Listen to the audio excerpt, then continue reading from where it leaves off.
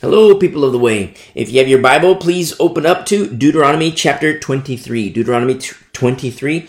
Now, there are some passages in Deuteronomy and in Leviticus and Numbers too, where it's more of a if this, then that, where, for example, Moses saying to the next generation, saying, well, when you come across this scenario, do this, or that scenario, do this, or in this instance, do this, or in that instance, do this.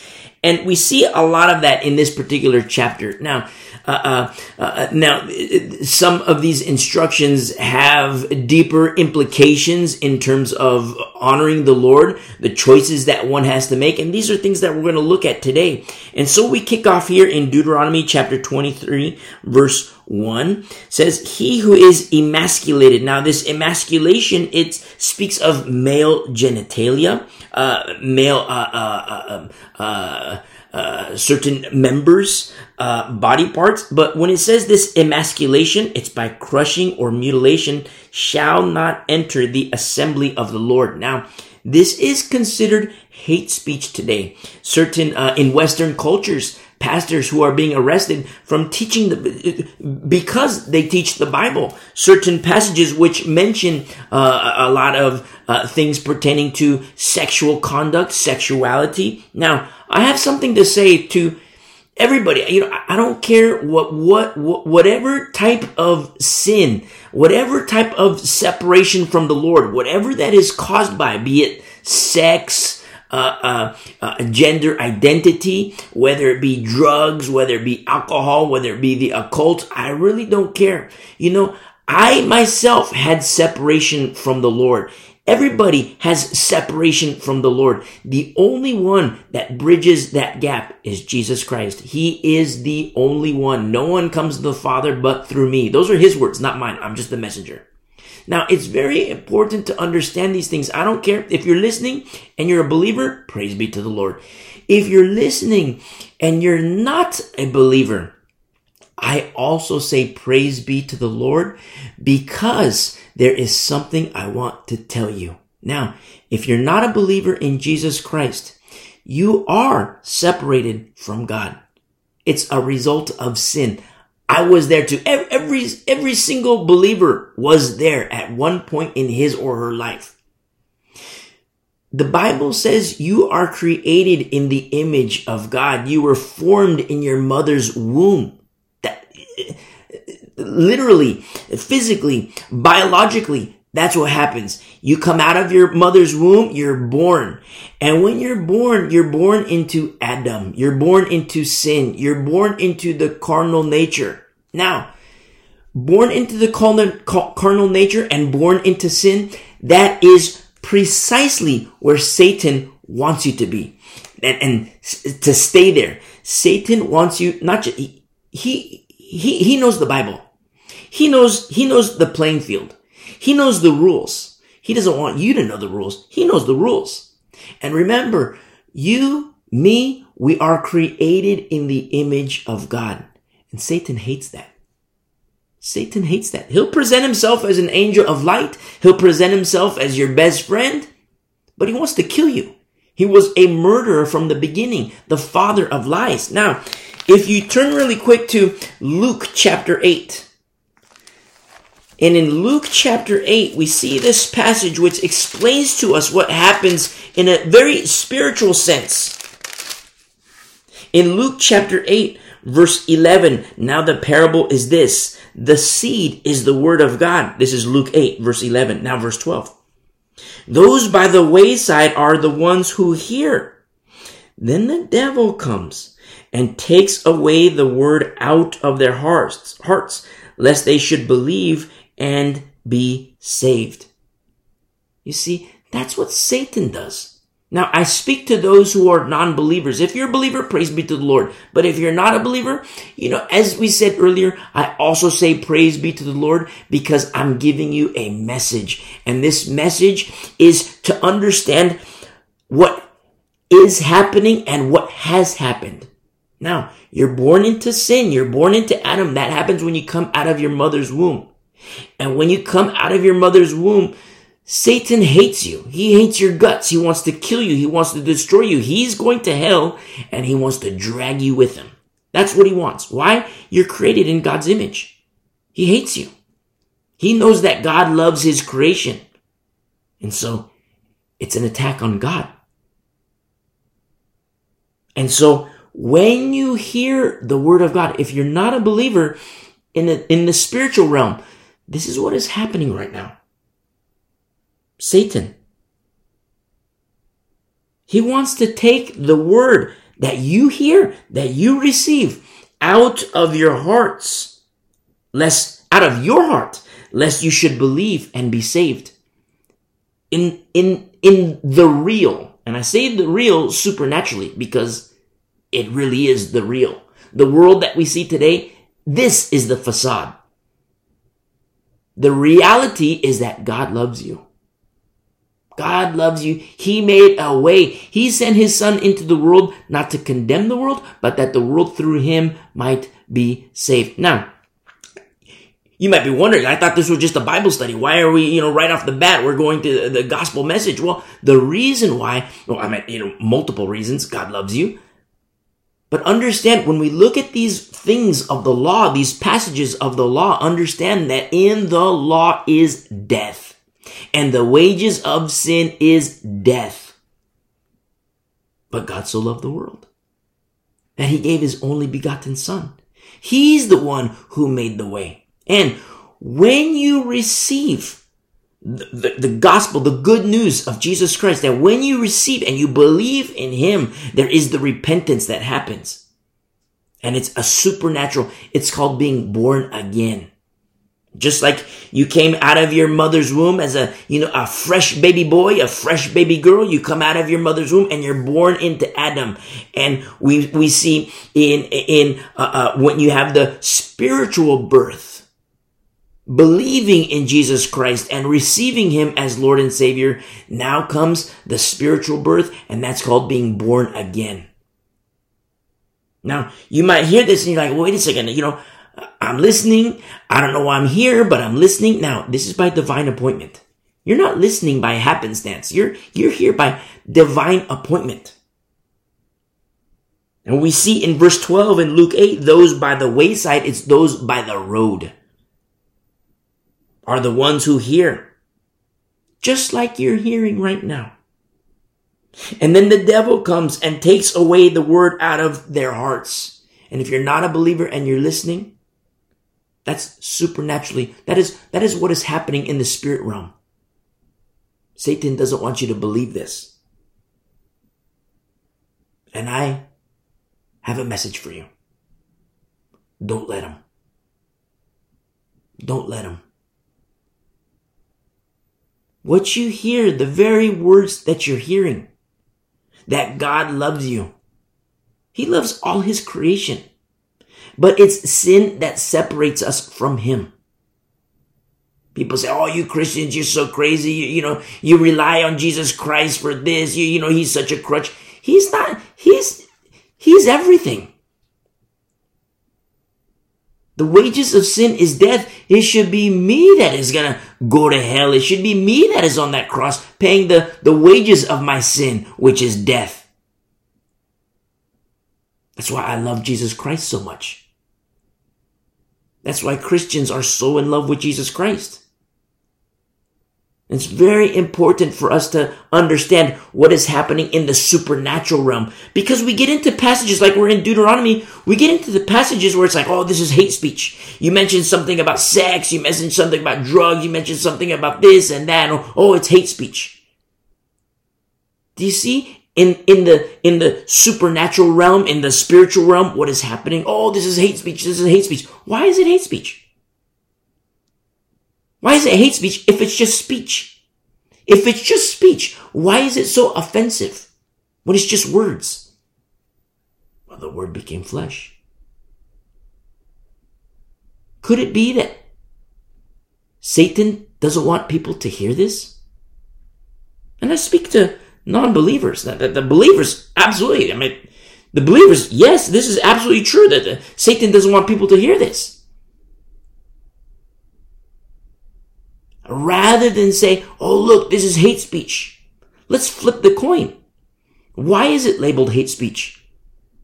It's because the spirit of Antichrist is alive and well, empowered by Satan. This satanic demonic spirit is blanketing the globe and getting more powerful and more palpable in these last days because Satan roams around like a lion waiting for whom he may devour. And this is the trick he plays. Oh, don't listen to these Christians. They're so stupid. Don't listen to this guy. Don't listen to that. Don't you dare pick up your Bible, because what Satan wants you to, doesn't want to happen. He doesn't want that the word to take root in your heart. He likes the seed to be on the road. What I want to do to you, my non-believing friend, is to pick up that seed and put it on the soil. That's what I desire to do. And that's why we look at these passages. And if that's you, you're not a believer, and you want to receive Jesus Christ as Lord and Savior, you hit pause, you listen to the message, how to commit your life to Jesus Christ. You commit your life to Jesus Christ, you come back and we learn. We study together, we grow together, we move on to perfection together. But understand what is happening in the spirit world. Satan doesn't want that for you.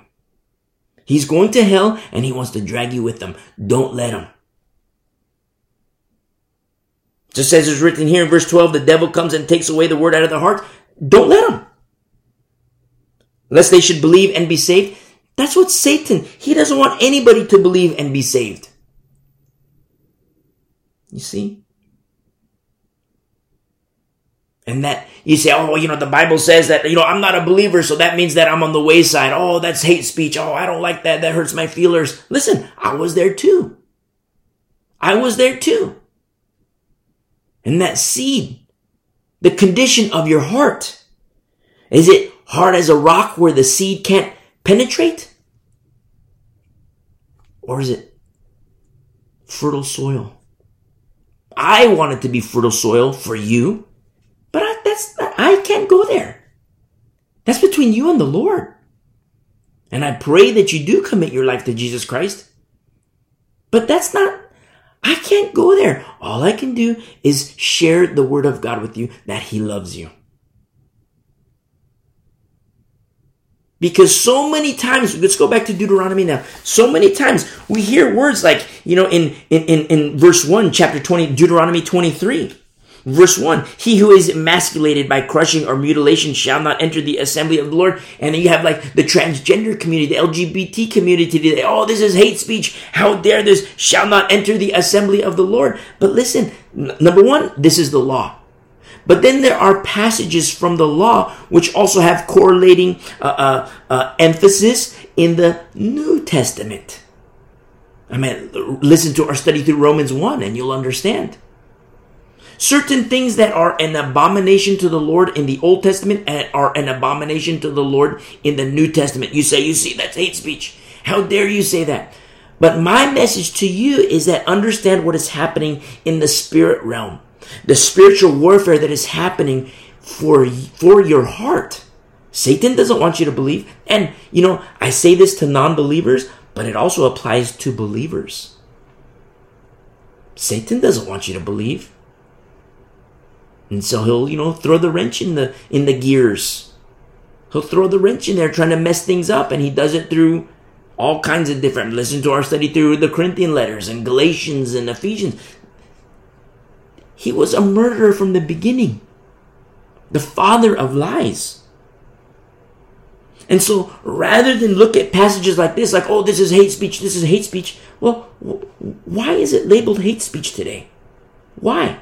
When you understand the battlefield and the tactics of Satan as written in the Bible, what we just looked at in Luke 8, when you understand those very basic tactics, you say, well, wait a second. If that's what Satan wants, and the world calls it hate speech, now you can see the handiwork of Satan. Evil, demonic, because he doesn't want you to believe. Me?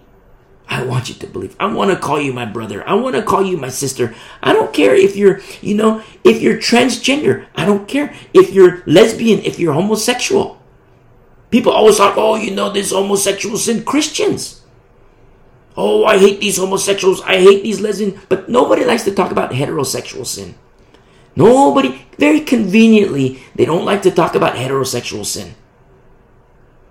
But you listen to our study in Romans 1, you read Romans 1, there's a whole host of things that are an abomination to the Lord, wickedness before the Lord, including heterosexual sin. Christians.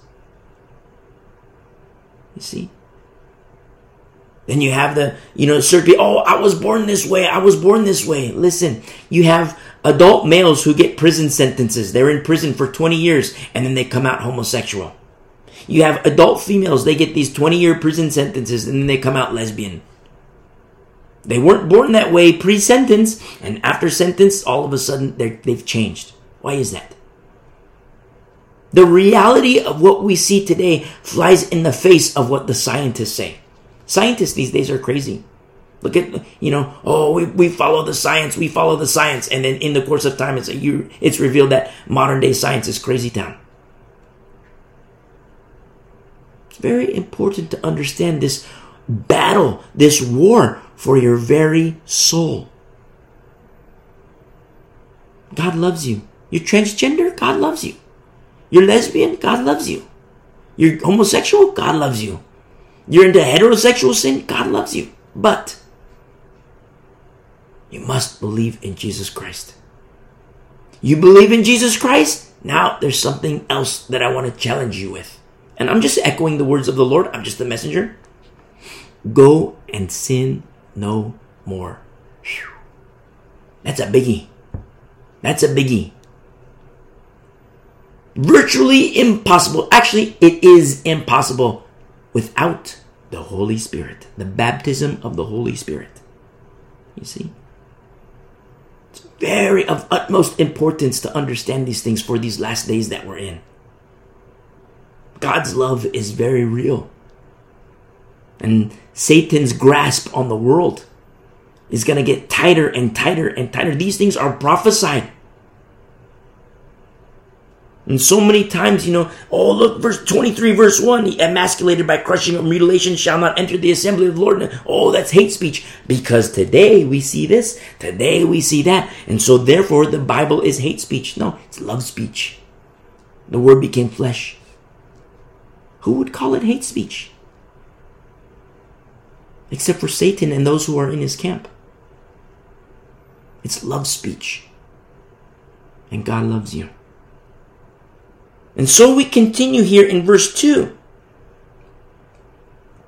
One of illegitimate birth. This translates as a bastard. A bastard or a mixed breed. Mixed blood. Mixed breed here. One of illegitimate birth shall not enter. Now, I used to have problems when I don't like saying bastard, but you look at the translations and it's like, whoa, it really translates as bastard. No, I don't mean that as in a carnal sense as saying, bastard, but it's illegitimate child. And one of illegitimate birth, the mixed breed, shall not enter the assembly of the Lord, even to the 10th generation. None of his descendants shall enter the assembly of the Lord. Now, we must remember, this is straight up Old Covenant. Now, there are certain passages of Old Covenant where it's abomination to the Lord, and then there are other passages of New Covenant where it's not that it's no longer an abomination, it's to say that the only safety is to abide in Christ. Outside of Christ, there are certain things that are still abominations. But inside of Christ, there are certain things that are, because of abiding in Christ, there are certain things pertaining to the law that are no longer in play. You see? That doesn't say, well, look, I'm a lesbian, so, now I believe in Jesus Christ and I continue in my lesbianism. No. Oh, look, I'm a male and I have my prostitutes on the side. No. Don't make excuse for sin. We must understand the covenants. And the reason why we look at this is because look at Timothy, for example. Beautiful, beautiful Timothy in Paul's bubble, future pastor. And in our study on Sundays, if you listen to our study on Sundays through the book of Philippians, and in that timeline, little Timmy's going to be 1 year away from being a pastor. And so all of a sudden, what happens here is you see Timmy, he was mixed breed. His mom was Jewish and his dad is Gentile. So in accordance to the law, it's like, wait a second, how can he enter the assembly of the Lord? But that's the old covenant. You say, wait a second, how come things like sexuality, certain things are an abomination to the Lord in the Old Testament, but in the New Testament, it's permissible, it's okay? No, it's not okay. Things like sexual sin. And if you're listening and you are, Christians sometimes, I shouldn't say sometimes, oftentimes get on a high horse. Oh, we're Christian, worthy of the elect, and, homosexuals predestined for hell, lesbians predestined for hell, and, we're of the elect. Now listen, that's false doctrine. That's false doctrine.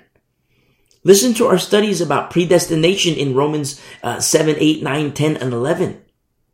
I've had these long conversations with homosexuals, a homosexual atheist, mad, incensed. Oh, you Christians are like this. You Christians are like this. You're so full of hate and all these things. And hey, those arguments, talking with a homosexual atheist, just to tell him point blank, look, I have no argument. Everything you say is absolutely right. And he's like taken aback. What are you talking about? I've never heard a Christian say that. And then we get into doctrine. Talking about doctrine with a atheist homosexual who was curious. Why is it that these Christians say, they're of the elect and I'm predestined for hell? Why is it that those Christians say that and you say you're a Christian and you don't say that? Because they say that their doctrine is wrong. It's Calvinism. It's Reformed theory, which is just a theory. You see? God is able to graft anybody into his promises. Our study in Romans 11, God is able to graft anybody. But repentance must happen. You see? It doesn't say, okay, you're homosexual or you're lesbian, you're into heterosexual sin. You have the strippers and you have the prostitutes and you can still do the prostitutes. No, it doesn't work that way. Because when you're grafted into Christ, and when you're abiding in Christ, he's the one who says, go and sin no more. And that is not done in a carnal sense. The Holy Spirit is required. Without the Holy Spirit, that is impossible. Because without the Holy Spirit, who can turn the other cheek? Who can get punched on the left side of the face and turn to the right and say, okay, hit this side now? Who can do that? You see? Who is it that without the Holy Spirit can reckon the old man dead, reckon the old woman dead? Nobody. But with the Holy Spirit, you can reckon the old man dead. You can reckon the old woman dead. You see? The Holy Spirit is the helper. He helps. But talking with the homosexual atheist, and he's so curious. At first very incensed and angry, you crazy Christians, you dumb Christians, you foolish Christians. You guys are like this. And the whole time, you're right. You're right. But let me tell you this. Doctrinally speaking, they're in the wrong. Speaking according to the faith, you're also wrong. Yes, God loves you. You see, God so loved the world that he gave his only begotten son. And when you understand these blueprints of being born into Adam and then being born into Christ and, this aspect, this nature, the blueprints of spiritual warfare, it's a whole new ballgame. Not in accordance to, I'm doing my air quotes here, religion. in accordance to the word of God.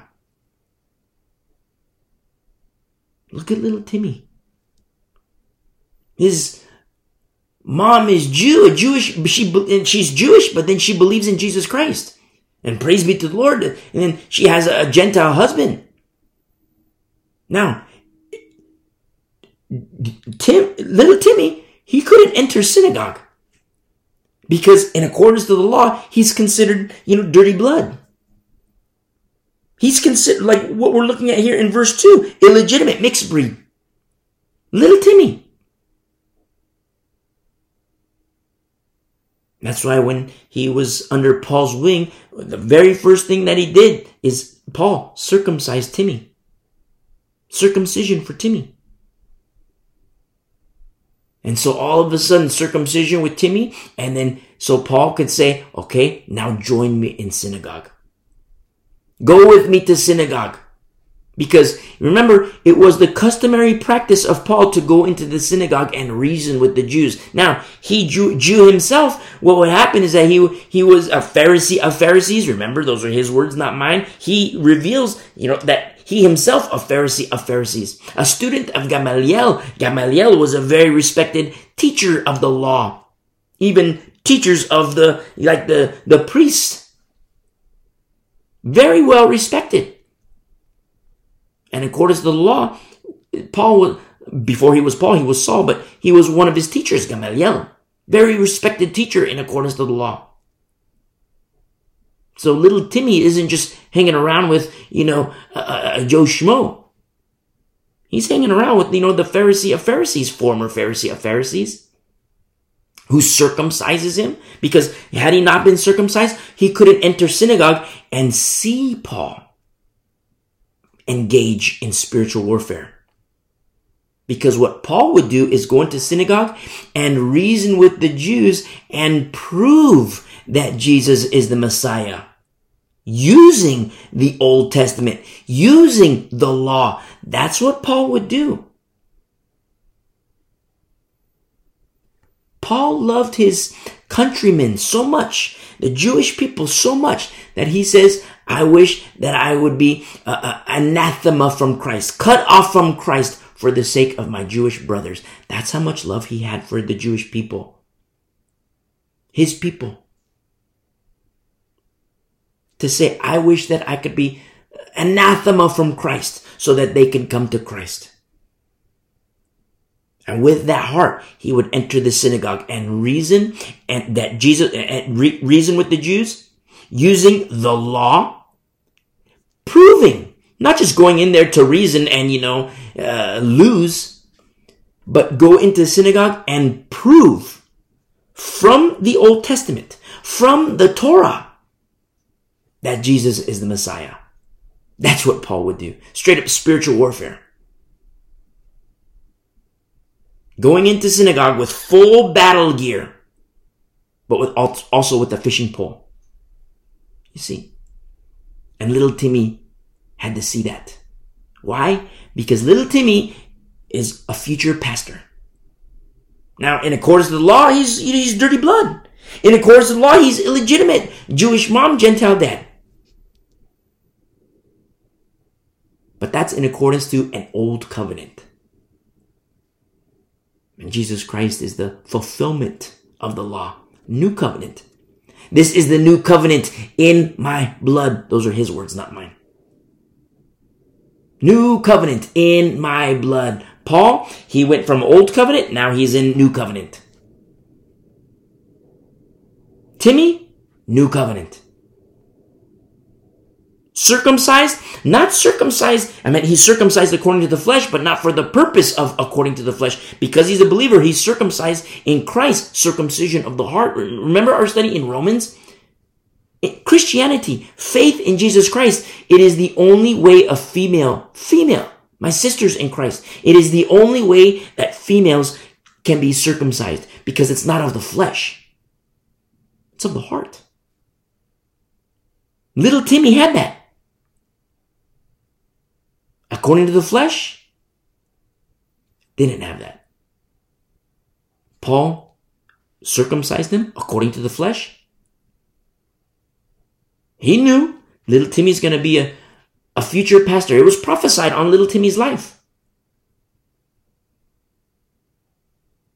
And so, okay. Little Timmy, come with me to synagogue. You know, you've seen, this is the spiritual warfare. You've seen the armament. This is spiritually speaking. The helmet of salvation, the breastplate, the sword, and the shield.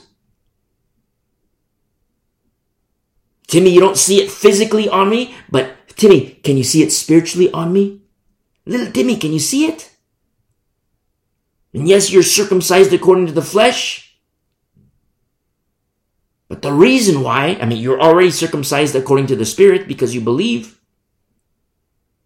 But now you're freshly circumcised according to the flesh.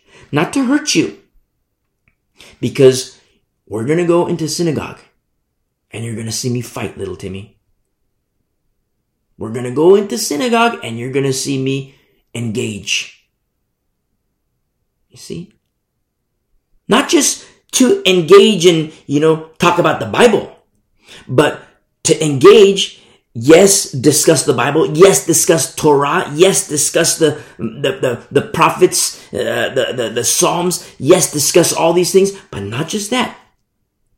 To prove in the text that Jesus is the Messiah. To prove. Remember? Remember our study in Acts? These are things that would happen. That did happen. And they hated Paul. Because he was proving that Jesus was the Messiah.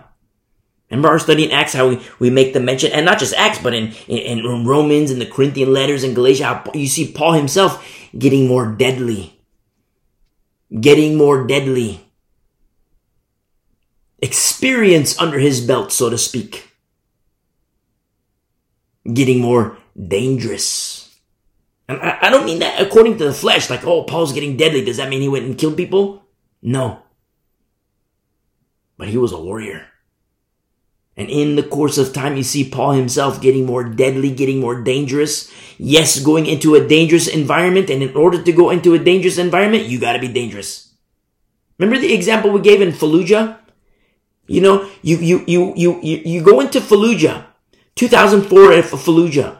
You know how dangerous that is? You take one step out and you're toast. Now, in order to survive, you gotta be dangerous. Same thing according to the Spirit. Same exact thing. Especially in these last days. As Satan is amplifying his fight. He knows his days are short. He knows his time is short. And so he's beefing up his fight. What is happening to the church at large? The church at large is getting weaker. Not because the Lord is weak. The Lord is strong. Almighty. But it's one of the tricks of Satan. Through doctrine. You see? False doctrine. How he uses the servants of Satan. He uses them. His servants, his vessels, who present themselves, just as Satan presents himself as an angel of light, he uses these servants who present themselves as ministers of righteousness. Remember our study through 2 Corinthians? And how Paul was afraid of for the Corinthian saints, saying, you guys might well put up with it. Preacher guy comes into town. Oh yeah, it's okay. You want to worship Buddha? Go for it, no big deal. Paul says, you guys might well put up with it. You see? Same thing in Galatia. Oh, the preacher guy comes to town. Oh yeah, let's study the Torah and let's do the works of the law. Let's observe the Sabbaths, the feasts, the festivals. Just like Corinth, I'm afraid for you. You might well put up with it. What were the saints in Galatia doing? They were putting up with it. Remember, Paul says, I fear for you, lest I have labored for you in vain. You attempt to be justified in the law. Do you not hear the law? Do you not hear the law? So we look at these Old Testament passages, and now we see, how is it that little Timmy can be illegitimate and then all of a sudden legitimate? I mean, when I say illegitimate, I'm speaking of the law. How can he be illegitimate according to the law, but then according to the new covenant? How can he be legitimate? There's only one who can do that. There is only one. And that is the Messiah. You see? Jesus Christ. It's Jesus. When you hear like Jesus Christ, we say Jesus Christ, but when you hear Christ, Christ isn't his last name. It's like saying Jesus the Messiah. Jesus. He's the only one. And so as Paul was getting dangerous, and little Timmy, you got to come with me to synagogue because you're going to see me fight. You're going to see me fight, and you're going to see me win, and you're going to see me go fishing. Not that it was a prideful thing, but little Timmy at a young age would be very well acclimated to the ways of Paul, I say, not to deify Paul, but to exalt Christ in Paul. Remember Paul? I'm crucified with Christ. You see, it's Christ in Paul. Because Paul is about ready to die in our studies in Philippians. Paul is about ready to die 6 years, from timeline wise of the Philippian timeline.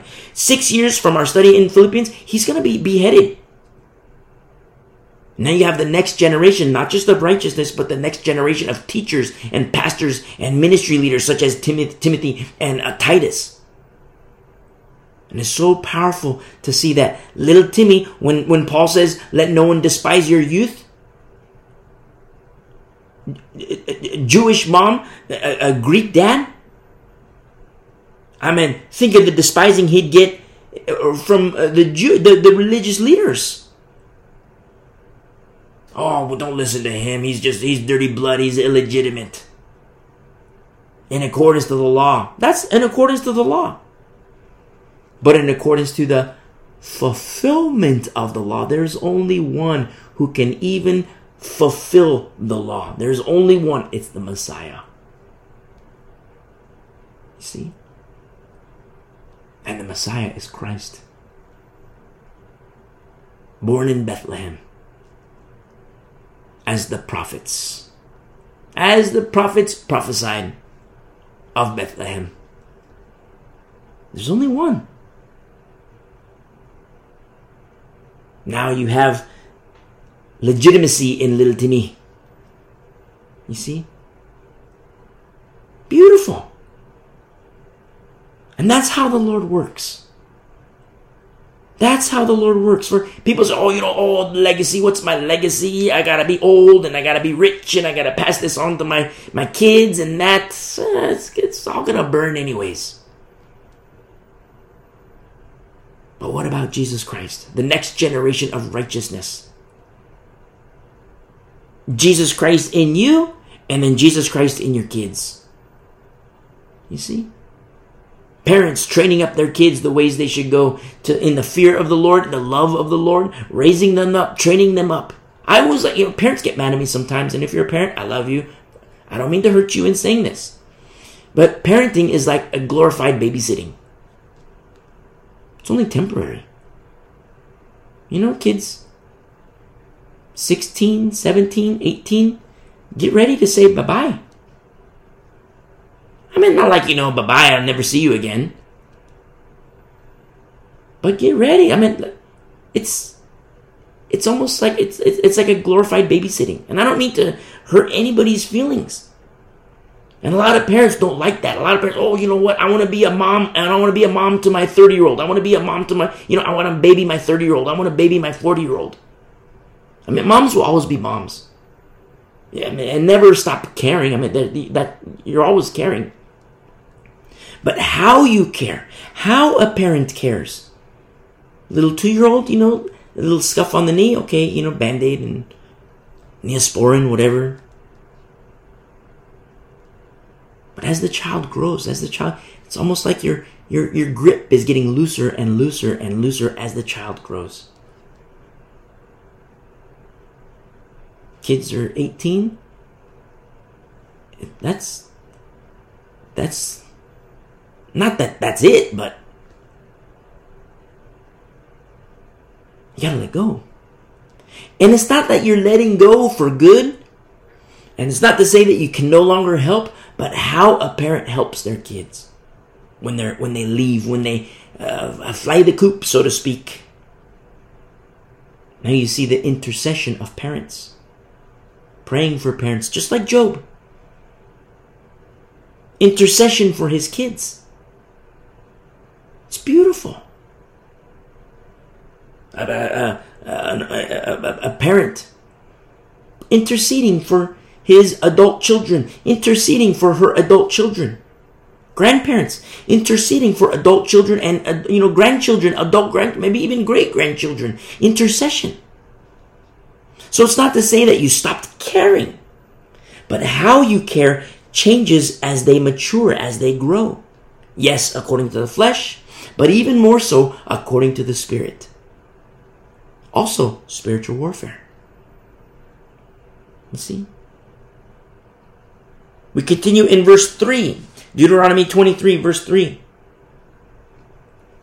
An Ammonite or Moabite shall not enter the assembly of the Lord. Even to the 10th generation, none of his descendants shall enter the assembly of the Lord forever. Because, remember, God is reactionary. Because they did not meet you with bread and water on the road when you came out of Egypt. Now, they could have. Do you remember how we looked at this in prior studies where when the Lord made himself known in Egypt,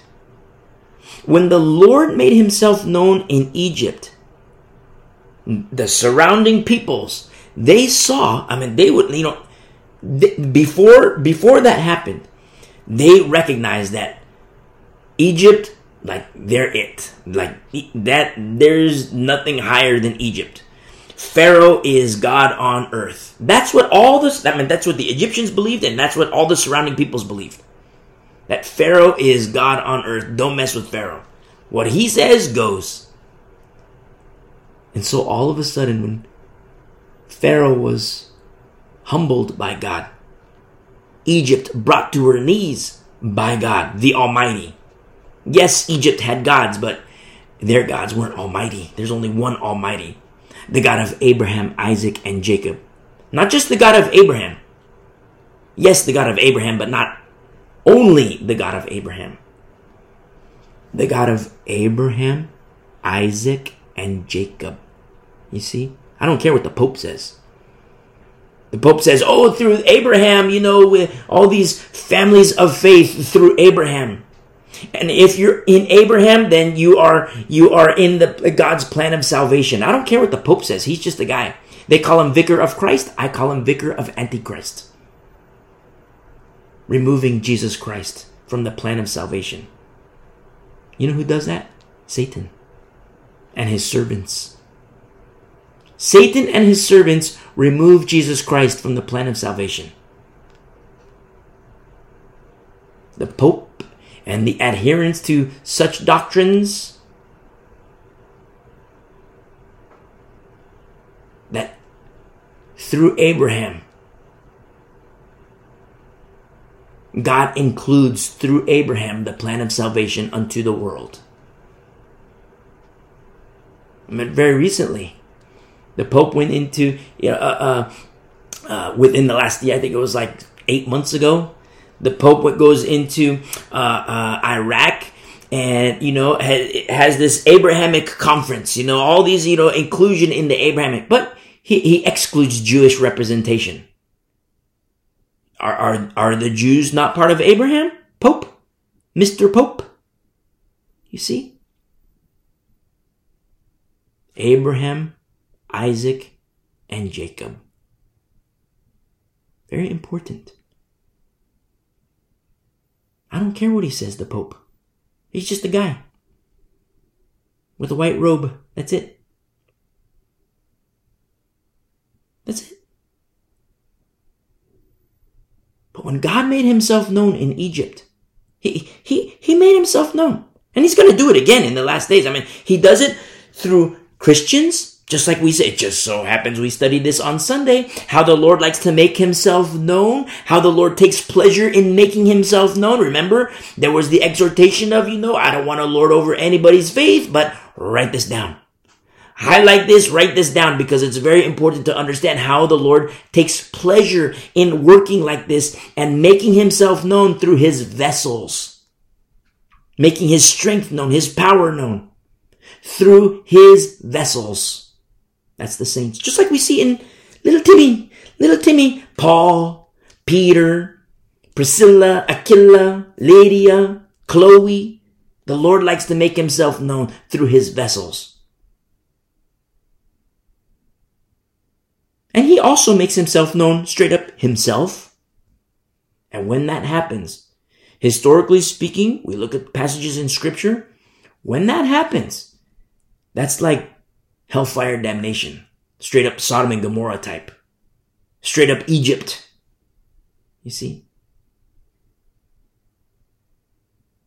And it's going to happen again. The Lord will make himself known. Right now, currently, in the current church age, which is coming to a close, he does it through his vessels.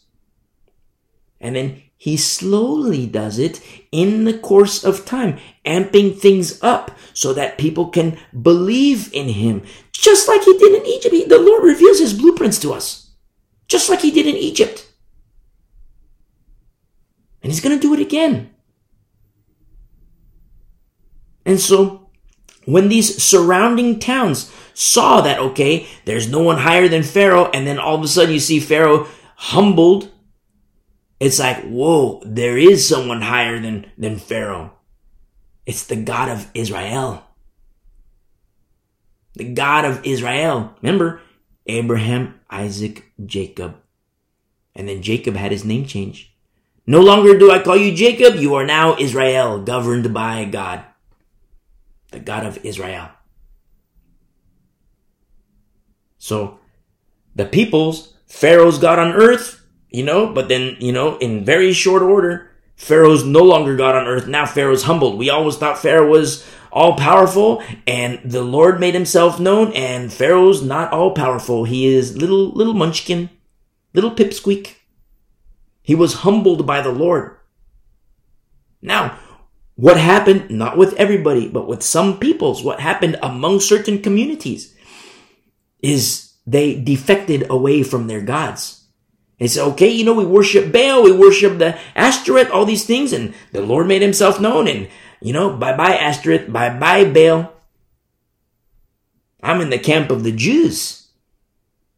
And there's provisions in the law for Gentiles to be grafted in accordance to Torah. You see? And so now that Pharaoh is revealed to be not all powerful, but yet the God of the Jews is almighty. The God of Abraham, Isaac, and Jacob, who had his name changed to Israel, governed by God. That God. Him. Elohim. Jehovah Jireh. And yet the surrounding peoples did not come to the aid of Israel. And that's what we see in verse 4. Because they did not meet you with bread and water on the road when you came out of Egypt. No period. There's a little bit more. And because they hired against you Balaam. You see? They hired against you Balaam, the son of Beor from Pethor of Mesopotamia, to curse you. They didn't just ignore you. They didn't just not give you bread and water. They came against you. You see? So look at what happens of these surrounding peoples. When the Lord made himself known, Pharaoh, formerly believed to be God on earth, formerly believed to be almighty and all-powerful, and now he's little munchkin. The Lord made himself known, God Almighty, not just the God of Abraham, the God of Abraham, Isaac, and Jacob, whose name was changed to Israel. The surrounding peoples should At least, here's some water, guys. At least here's some bread, you guys. But they didn't just do that. They came against them. You see? And they hired Balaam. Very interesting that we see Balaam being hired. Money. You read New Testament passages about Balaam. Money. You say, wait a second, remember our study when we looked at Balaam? We have this little pause in our study and then we look at Balaam in Numbers, and then all of a sudden you see like, well, wait a second, how come, if Balaam is such a bad guy, why is it that he's even talking with God? Why is it that he talks with God? And if Balaam is such a bad guy? Well, it's an Old Testament example of a short-term believer. Remember, go back to Luke 8. I know we were in Luke 8 earlier, but we're going to be in Luke 8 again. Just as the Bible says, just as the Lord teaches in Luke 8, verse 13. But the ones are the rock are those who, when they hear, receive the word with joy, and these have no root, who believe for a while, and in time of temptation fall away. That's exactly what happened to Baal. A short-term believer. Old Testament example of short-term believer. New covenant, it is entirely possible for a person to be a short-term believer. What does that say of once saved, always saved? You see? It's a lie. Once saved, always saved is not biblically true. The biblical model is once saved, stay saved. How does that happen? How does a person stay saved? Obedience. Simple. Obedience. You say, that's not so simple. You say obedience is simple? Yeah, it is simple. Very simple. You need the Holy Spirit. You see? Oh, but I believe, so automatically I have the Holy Spirit. Hold the phone there, my friend. Don't forget, in the book of Acts, there's a body of believers who believe in Jesus Christ, baptized into Christ, except Paul and John, or Peter and John come into town, and they perceive that the Holy Spirit had not yet fallen on them.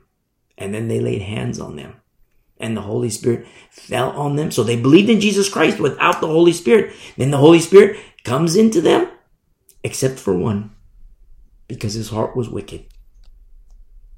It is possible to believe in Jesus Christ without the Holy Spirit. And in that group, obedience, it's impossible in the course of time. You take a brand new believer who believes in Jesus Christ, but they're not taught well. They don't have a good pastor. They don't have a good teacher. A brand new believer in Jesus Christ, they love the Lord. They love the fact that they have they're born again. And they are born again. But just as is written here in Luke 8, verse 13, who believe for a while, and in time of temptation fall away. Now, when there's a pastor and teacher who teach and exhort and equip and train, the tempter comes and the tempter flees. Why? Because said believer has a shield and a sword. Because they're taught well. They're equipped well. A brand new believer, baby in Christ, praise be to the Lord. 5 years later, still a baby in Christ? Not good, very dangerous, because the tempter comes and that milk drinker is not equipped to fight in that spiritual warfare. And in time of temptation, falls away. You see? I say it's simple. And it is very simple. Remember, Jesus is the one who says, my yoke is easy and my burden is light. Now, if you believe in Jesus Christ without the Holy Spirit, which is entirely possible with scriptural evidence, New Covenant scriptural evidence, then You read that, well, Jesus says, my yoke is easy and my burden is light. And you're in a situation where it's like, well, wait a second. This is burdensome and this ain't light. Does that mean that Jesus is a liar? No way. No way, my friend. I love you, but no way. It's quite possible that what has been revealed is that you believe in Jesus Christ without the baptism of the Holy Spirit. It's called religion. That's not good. That's a dangerous place to be in. You see? Oh, I gotta have the Holy Spirit, so I gotta speak in tongues. No, listen to our study through 1 Corinthians 12, 13, and 14. You'll understand more about the gifts of the Holy Spirit and the moving of the Holy Spirit. You see? And when you understand this battlefield, it will help you. It will encourage you. You're equipped and trained. When time of temptation comes, you won't fall away because you're equipped with the baptism of the Holy Spirit, equipped with the weapons of warfare, which are not carnal. And you'll be able to stand. You'll be able to fight. You'll be able to endure. And not that there's any glory in the flesh, but the glory is in Christ. It's His work inside of you. His temple. It's His glory inside of every temple that is His. And I speak of Christians. It's His glory, not ours. And so let's go back to Deuteronomy.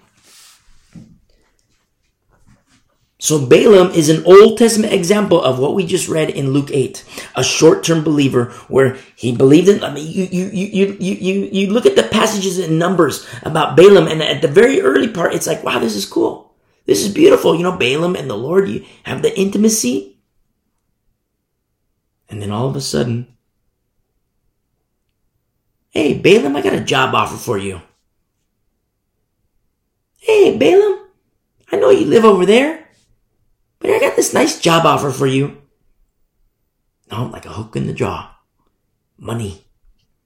Money, money, money, money, money, money, and like a hook in the jaw. All of a sudden, the donkey tries to stop him. And then the donkey speaks.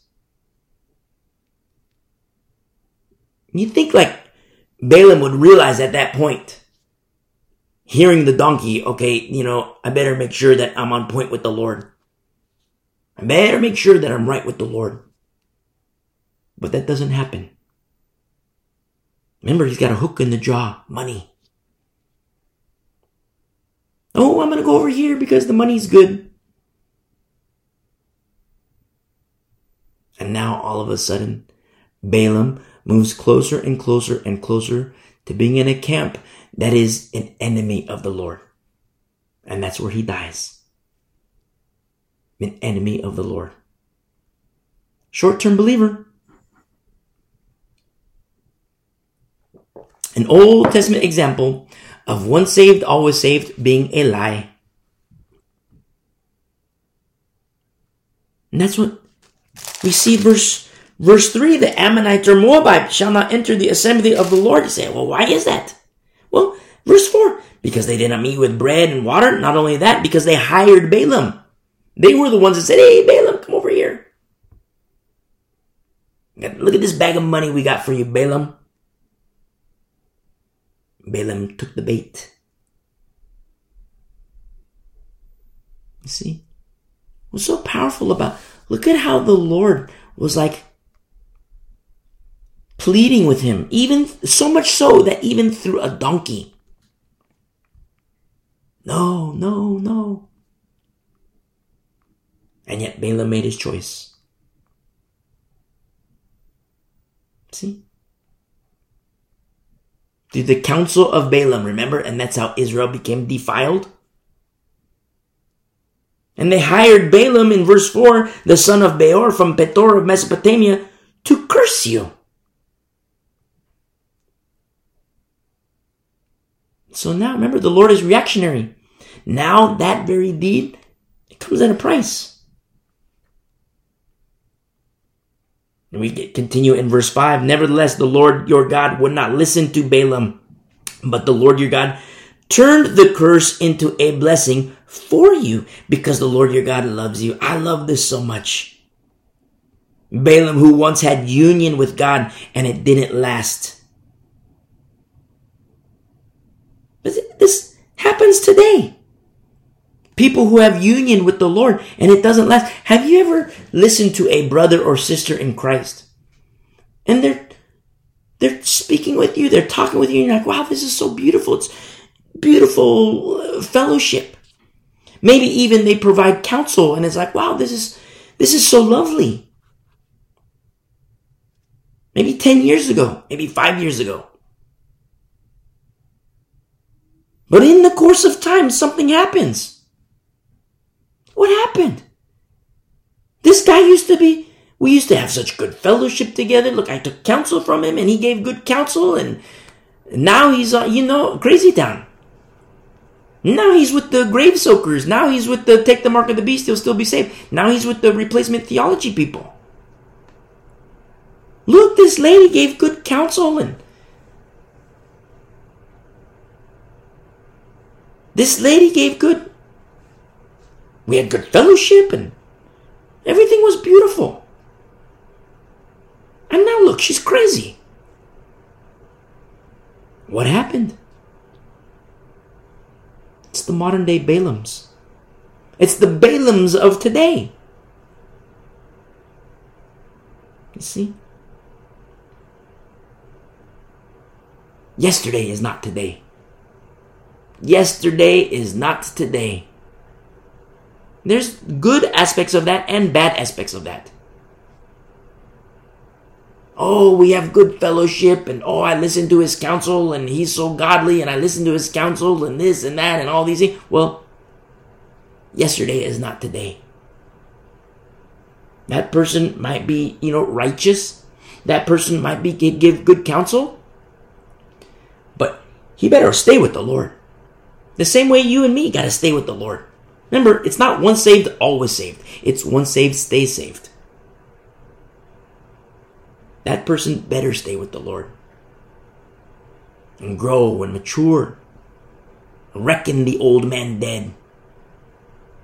When you start to see the works of the flesh and the fruit of the flesh, that's a sign that guy's not dead. That lady's not dead. When you see the works of the flesh, of course it can be the big ticket items, the sex, drugs, rock and roll. Sex, drugs, alcohol, the occult. But it can be little things too. The works of the flesh. And when you start to see that, it's like a little red flag in the heart. Okay, maybe I shouldn't take that counsel anymore. Oh, this lady, she gave the best counsel before and she helped and we prayed together and all these things. Then you see the fruit of the flesh in her life. That's a red flag. Okay, I'm not going to listen to her anymore. It's safety. Now, when the Lord says, my yoke is easy and my burden is light, it continues to be true that his yoke is easy and his burden is light. Why? Because you're not falling for the tricks. You see? You're not falling for the traps. You've grown, you've matured, you've learned, you're equipped. You have a shield. You have a sword, you have the helmet, the breastplate, and you also got a big fat fishing pole. That's spiritual warfare. His yoke is easy and his burden is light, just as he says, and it stays that way. Because, isn't it? Oh, you believe in works-based salvation, No. Yes, Brother James says faith without works is dead. But when he gives further explanation and he points to Abraham and Isaac, and you read the passage in Genesis, where do you see his works? You don't see it. What you do see is obedience unto the Lord. Response unto the Lord in obedience. See? It's not once saved, always saved. It's once saved, stay saved. And that happens through obedience. Oh, but that's works. It's so hard. It's so hard. How do you resist the temptation? It's so hard. It's next to impossible. It is impossible without the Holy Spirit. You see? Oh, but I'm a Christian, therefore I have the Holy Spirit. No, no, no, no. I believe in Jesus Christ, therefore I have the Holy Spirit, because the Holy Spirit makes people believe in Jesus Christ. He doesn't make robots.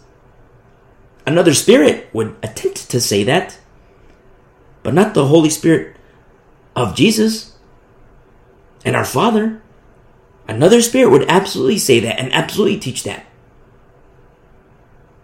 But not the real Holy Spirit of Christ, whose word is above his name. Because the Bible reveals it's possible for a person to believe in Jesus Christ without the Holy Spirit. These are, I was going to say these are deep doctrinal matters, but it's not really, you just read. You just read the text. Text, context, co-text. You just read the text. And it's so simple, just as Paul says, the simplicity that is in Christ. It's man that wants to make it complicated. But it's so simple. See? And so we see this in continuation in verse 6, Deuteronomy 24, or Deuteronomy 23, verse 6. You shall not seek their peace nor their prosperity all your days forever. I love this so much, verse 6. Because there are multiple varieties of peace and prosperity from whatever God, lowercase g, from whatever God or whatever effort. And the reason why I say that lowercase g, I'm not speaking of the God of Abraham, Isaac, and Jacob, whose name was changed to Israel. I'm not speaking of him. But people worship all kinds of different gods. People worship all kinds of different gods, lowercase g. And there is a semblance of peace and prosperity which comes from those gods, lowercase g. But there is temporality behind them. In this life and in the life to come. Temporality and not just danger, but even death causing. Can cause death. Because it's not the God of Abraham, Isaac, and Jacob, whose name was changed to Israel. Because just look at the world today. Look at people around you. You might be in a struggle to put food in the table. You might be in a struggle to pay for utilities, pay for rent, pay the mortgage. You might be in a struggle. And you look at this guy, you look at this gal, and there's no struggle for them. Like, wow, look. That guy plays poker for a living. And he's making all this money, and he bought a house and paid for it, like it's all paid off, and didn't get a 30-year mortgage, a 15-year mortgage. He just paid it off in a year. Right there, paid cash. Wow, look, he's so much better off than I am. And look, he goes and buys a new car and he just pays for it like no loan or anything like that. He just pays for it cash. Maybe I should start playing poker too. You see? And what does the Lord say here? Don't seek their peace nor their prosperity all your days forever. Yes, there are people who have a semblance of peace and prosperity, but it is temporal. You see? Somebody plays poker, makes $80,000 in one night of playing poker. And it takes you 3 years to make $80,000. It takes you 4 or 5 years to make $80,000. And this guy does it in one night. But yet, you have an honest job, honest wage, no dirty money. You love the Lord, you fear the Lord, you honor the Lord. You're in a better space. You're in a better spot. Why? Because it's to the honor and praise and glory of our Lord. Yeah, a guy makes $100,000 in one night of playing poker. Not to be seduced. Oh, maybe I should start playing poker. Or people who make money by, doing dirty sexual things. Selling themselves. Making a lot of money. Yes, they do have prosperity. But it is not of God. Yes, there is a semblance of peace. They can afford a house that's in a gated community. Yes, there is a semblance of safety. But it is not of God.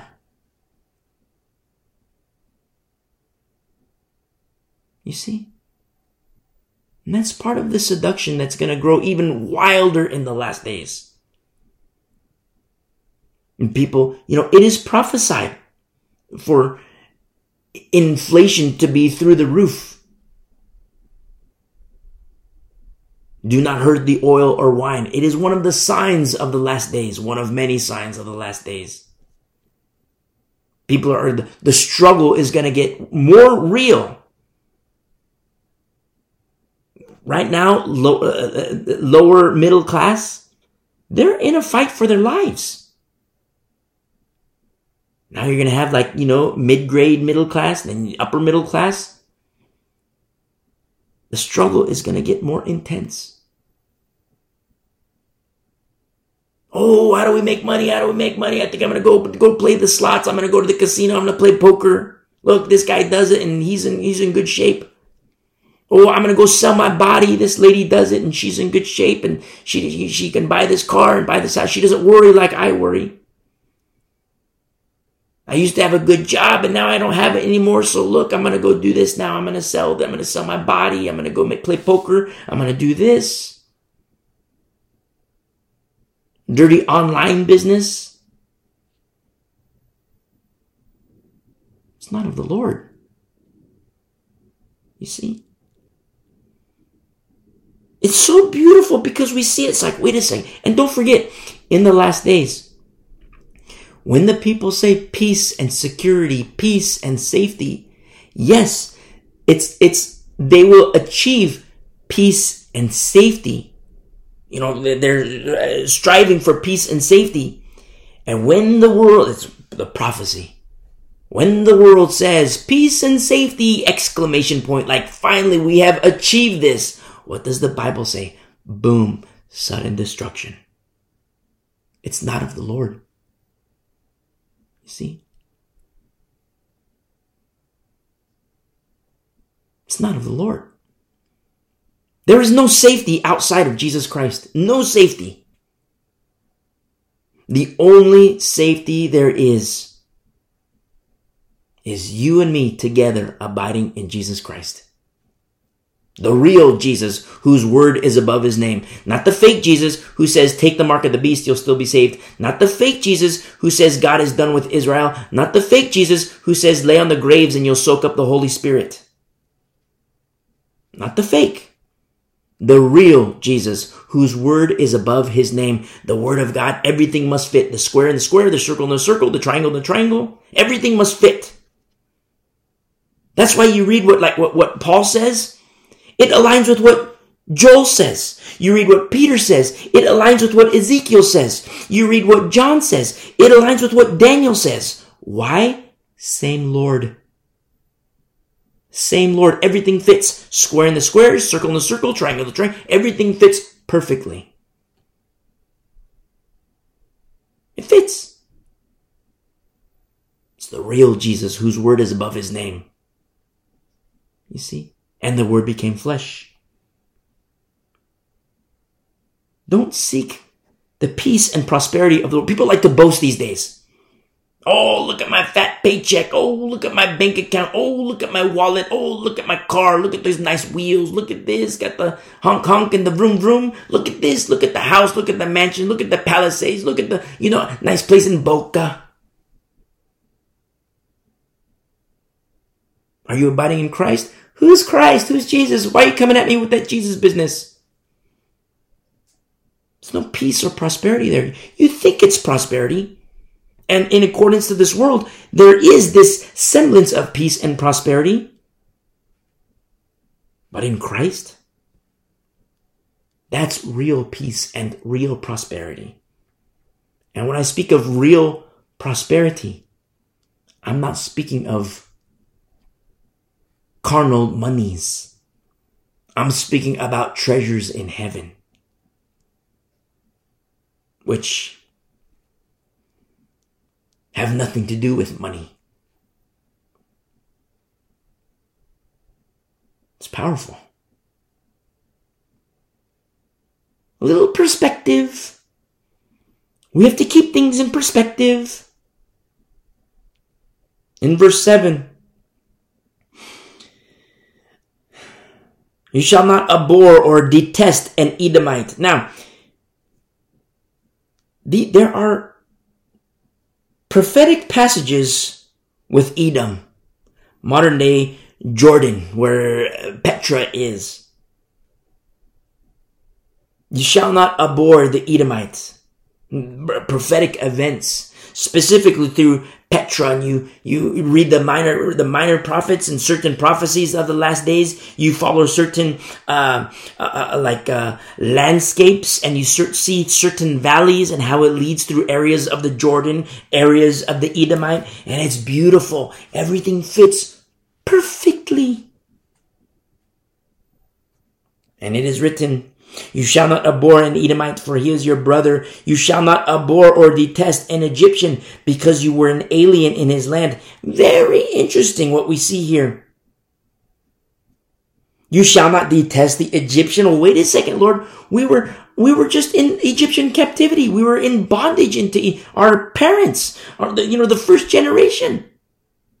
They were just in Egyptian bondage, Egyptian captivity, and now you're saying not to abhor them? Look what we see in verse 8. The children of the third generation born to them may enter the assembly of the Lord. Oh my goodness, Lord, what are you talking about? Do you not remember? Do you not see what they did to us? Lord, do you not see what they did to us? They used to do this, they used to do that, they wanted to kill us. And in some cases they did kill us, and now you're saying that I should not to abhor them? That first generation, it says to the third generation. So the first generation dies, second generation grows up, they have their kids, and the Lord says that generation. But Lord, that's the lineage of the people who killed us, who had us in bondage. They beat us.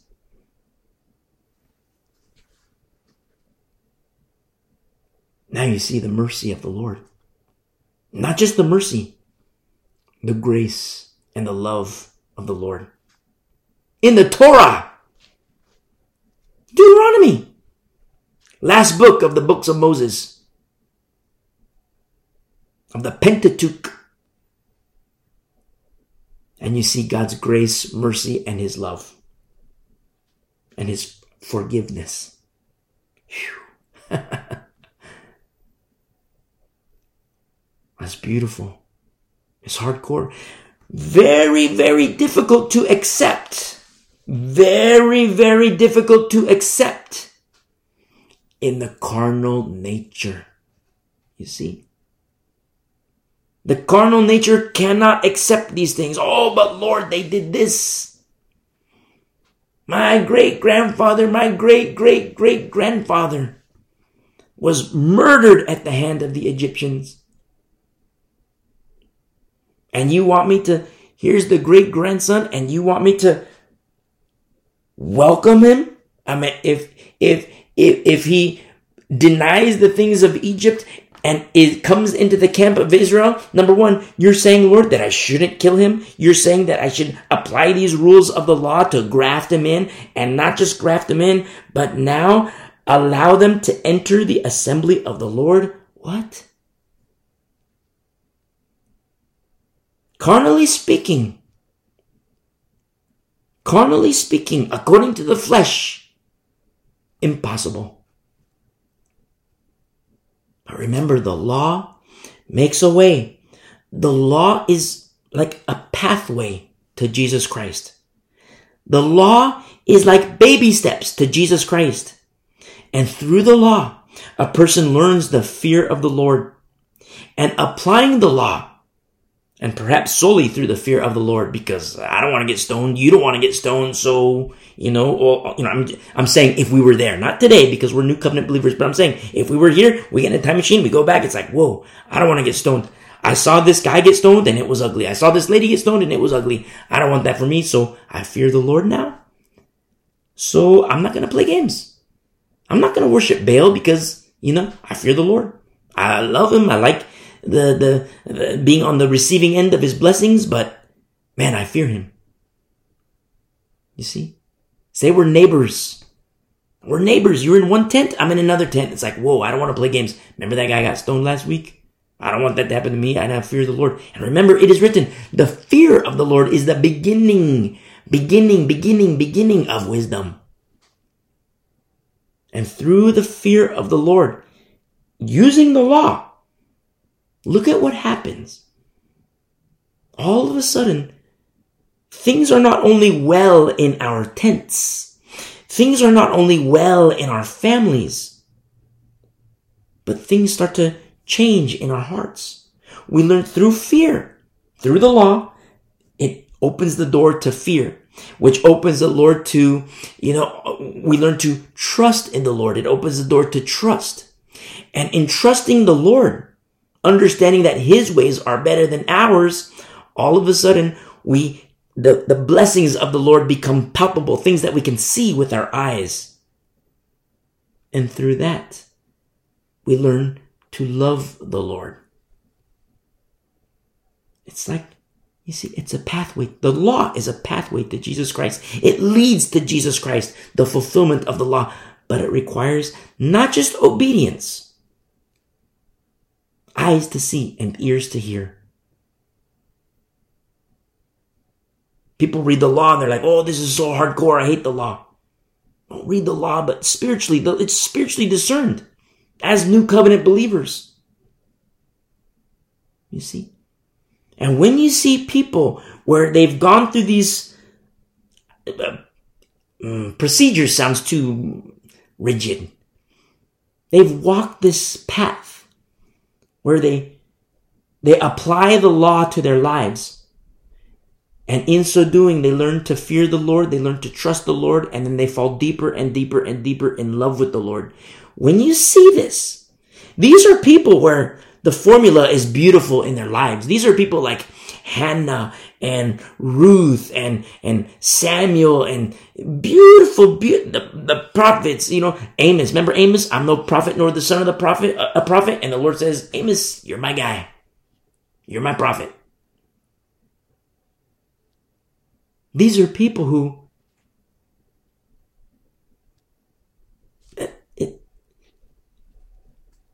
Jews who believed in Jesus Christ, Messianic Jews, applying the law in their lives because they trust the Lord and they have the fear of the Lord. They trust the Lord. They love the Lord. And then all of a sudden, Jesus, he's baptized, and then he begins his earthly ministry and he teaches, and through this love, it's like the final doorway. Remember, the Lord says, I am the door, capital D, the final doorway. And you enter, abiding in Christ. You see? Multiple doors, multiple gates, which lead to Jesus Christ. I'll say this for my rabbi friends. Multiple gates, which lead to the Holy of Holies. The high priest in the order of Melchizedek.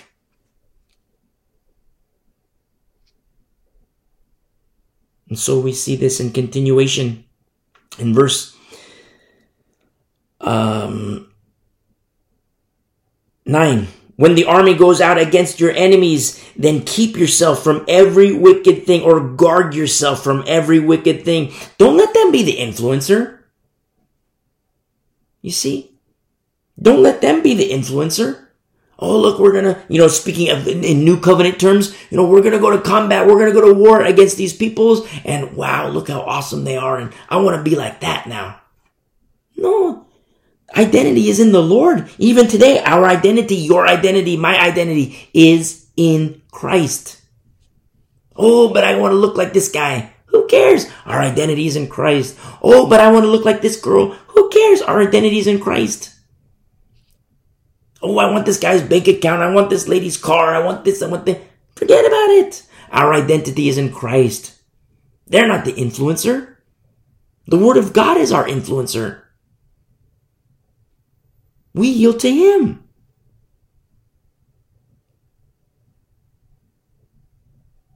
It's a military, like a military campaign. Keep yourself from every wicked thing. When the army goes out against your enemies, in verse 9, then keep yourself from every wicked thing. We stand firmly in Jesus Christ, abiding in Christ. In verse 10, if there is any man among you who becomes unclean by some occurrence in the night. Now there's correlating verses which refer to Leviticus 15, which is emission of semen, which we studied in Leviticus. Uncleanness. Then he shall go outside the camp. Remember, outside the camp, outside the camp, outside the camp, because it is unclean. It is like leaven. Just like we see in 1 Corinthians. Chapter 5, outside the camp. Leaven is identified, okay, outside the camp. Because the remnant must be clean. Same exact. Same. In verse 10, he shall go outside the camp, he shall not come inside the camp. Verse 11, but it shall be, when evening comes, that he shall wash with water. And when the sun sets, he may come into the camp. You see, now coming back into the, outside the camp, unclean, outside. Clean again, okay, come back in. Same thing as new covenant believers. Leaven, okay, outside the camp. Clean again, okay, come back in.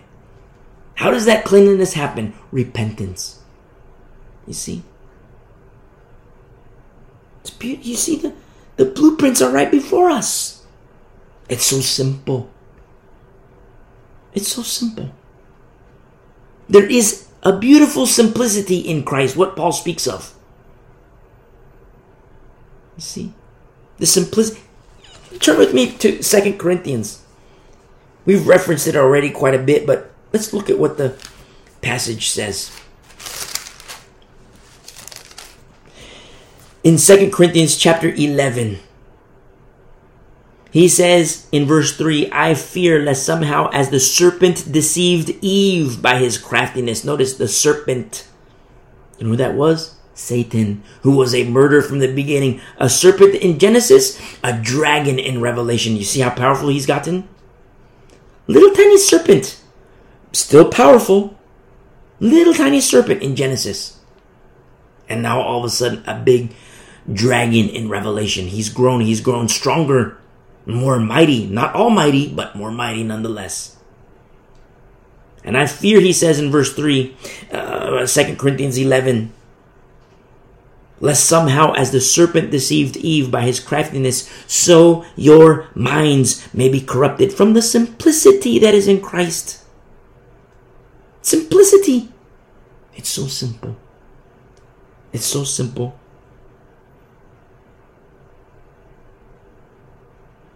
And it's beautiful. It's powerful. And we read the Word of God, but pastors, if you're a pastor, you pour in the flock of God, not your flock. It's the flock of the Lord. You pour in like you've never poured in before. Remember, the formula must be right. Teach sound doctrine. Don't go into crazy town. That's what the servants of Satan do. Don't let them be the influencers. We kill wolves. Metaphysically speaking, I'm not saying, go out and kill them. I'm saying, we wage war against these people. We protect the flock. The wolves are the ones that get killed, metaphysically speaking, not literally. You see? And in order to do that, the formula's got to be right. Remember the demon with the sons of Sceva? Jesus I know, Paul I know, but who in the world are you? You see? And they lost the fight. But we don't lose fights. We don't lose battles. And I don't say that in a prideful sense. I say that in the most humble sense. Because it's Christ. Pour into your flocks. Pour into the flock of God. Feed them, protect them. Die for them. Let's go back to Deuteronomy 23. And we see this in verse 12. And you shall have a place outside the camp where you may go out, and you shall have an implement among your equipment, which translates in the Hebrew as like a paddle upon the weapon. It's like a shovel.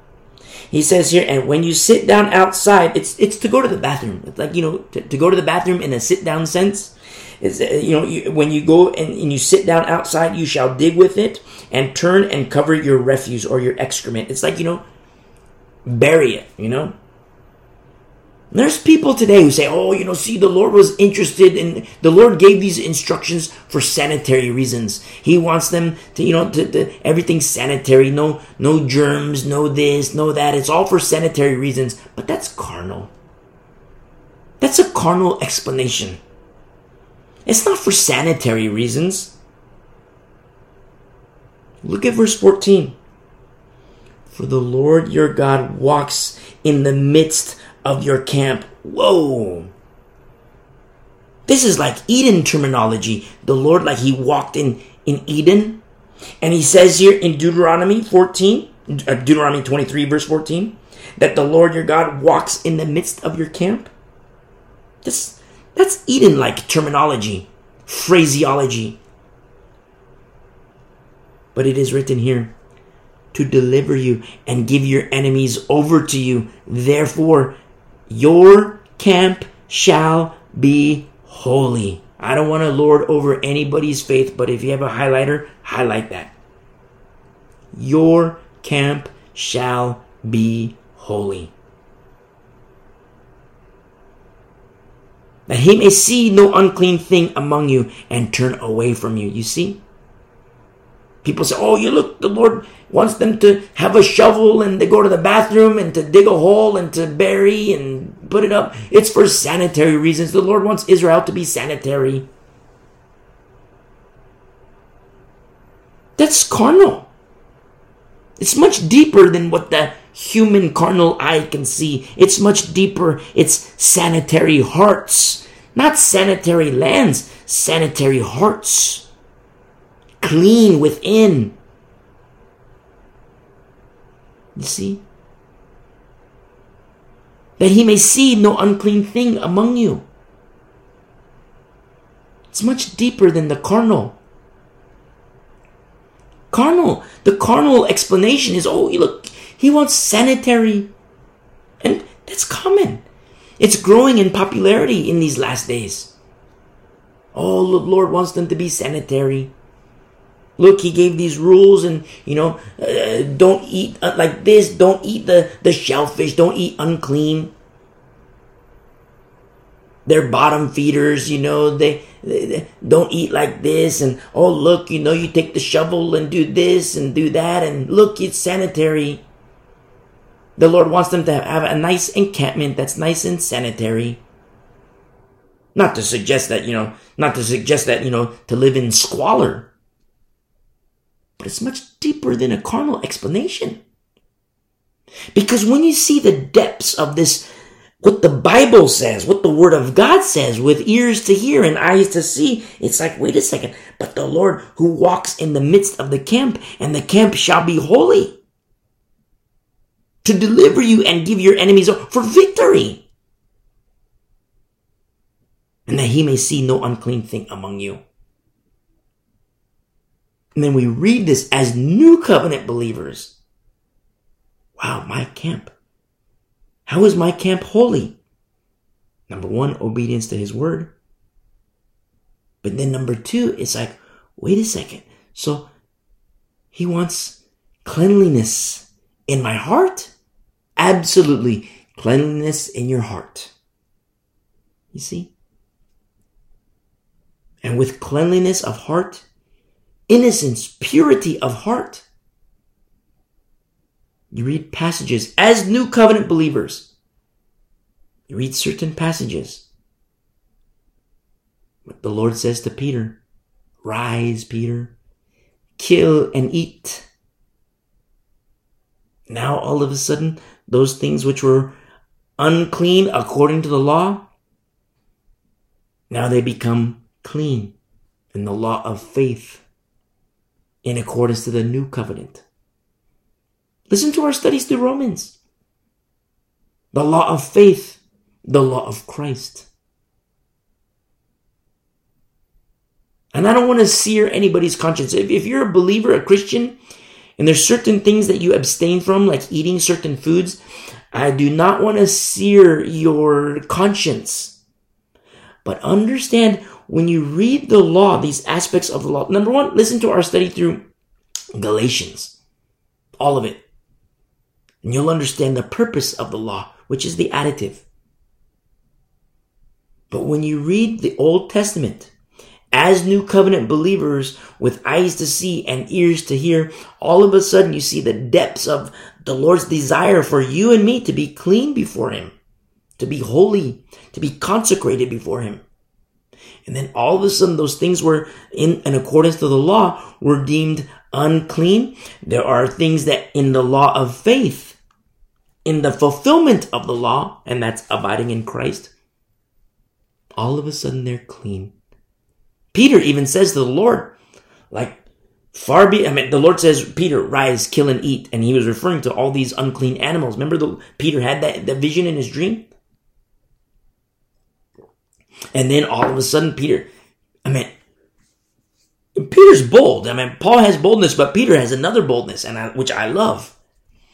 He says, Lord, far be it from me. No unclean thing has entered my mouth since I was a kid. And then the Lord says, Peter, what I call holy, don't you call unholy. And Peter realized it was a new covenant. You see? Then he goes into the Gentiles. It's beautiful. And so we see in verse 15, you shall not give back to his master the slave who has escaped from his master to you. So like they go into war, they go into an area and there's a slave of, a certain, master, and the slave says, okay, I'm going to defect. I'm no longer a slave of that master. I want to be a slave of you guys. And the Lord says here through Moses, you shall not give back to his master the slave who has escaped from his master to you. He may dwell with you in your midst in the place which he chooses. Do you see how powerful you have a slave who gets to choose defection. You have a slave who gets to choose the place which he chooses, where he dwells. That alone right there, these are two biggies for a slave. What slave has a choice? You see? Within one of your gates, where it seems best to him. You see? If you remember our prior studies in Exodus, Leviticus, and Numbers, and even Deuteronomy, you see this, what the Bible says about slaves or servants and mockers in these last days. Oh, you see, the Bible says slavery is good. The Bible says slavery like this and slavery like that. And when you read, it's like, well, wait a second. That's not a bad gig. That's not a bad gig. The slave gets to choose where he lives. The slave gets to choose in one of these camps and what seems best to. It's like, wow, that's not like slavery in Babylon. That's not like slavery in Assyria. That's not like slavery in Moab. That's not like slavery in Canaan.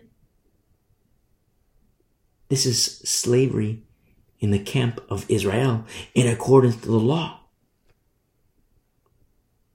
Not a bad gig. And I don't say that like to advocate the law. In no way, shape, or form am I advocating the law. But you read this and it's like, whoa. All of a sudden it becomes appealing to be a servant. That's quite nice.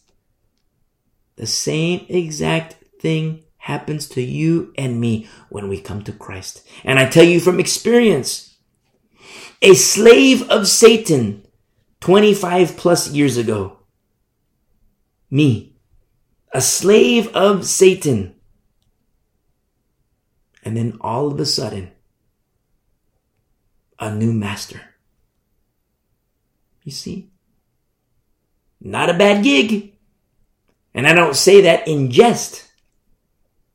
But let's put this in perspective. I mean, you're a believer.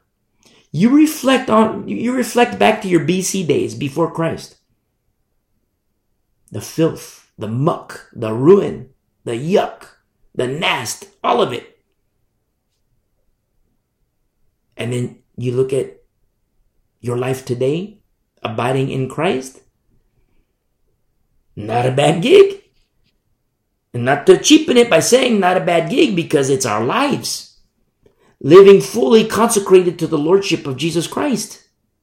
To honor Him, to glorify Him, to worship Him. People see that, oh, look, the Bible's slavery, it's so bad, and oh, you Christians, you're so crazy, you believe that we should have slaves, you should be, like, wait, what are you talking about? Like, do you even read the Bible? I am a slave. But it's not a bad gig. It's not bad at all. Why? Because my master says, my yoke is easy and my burden is light. I'm a slave to Him. And I testify.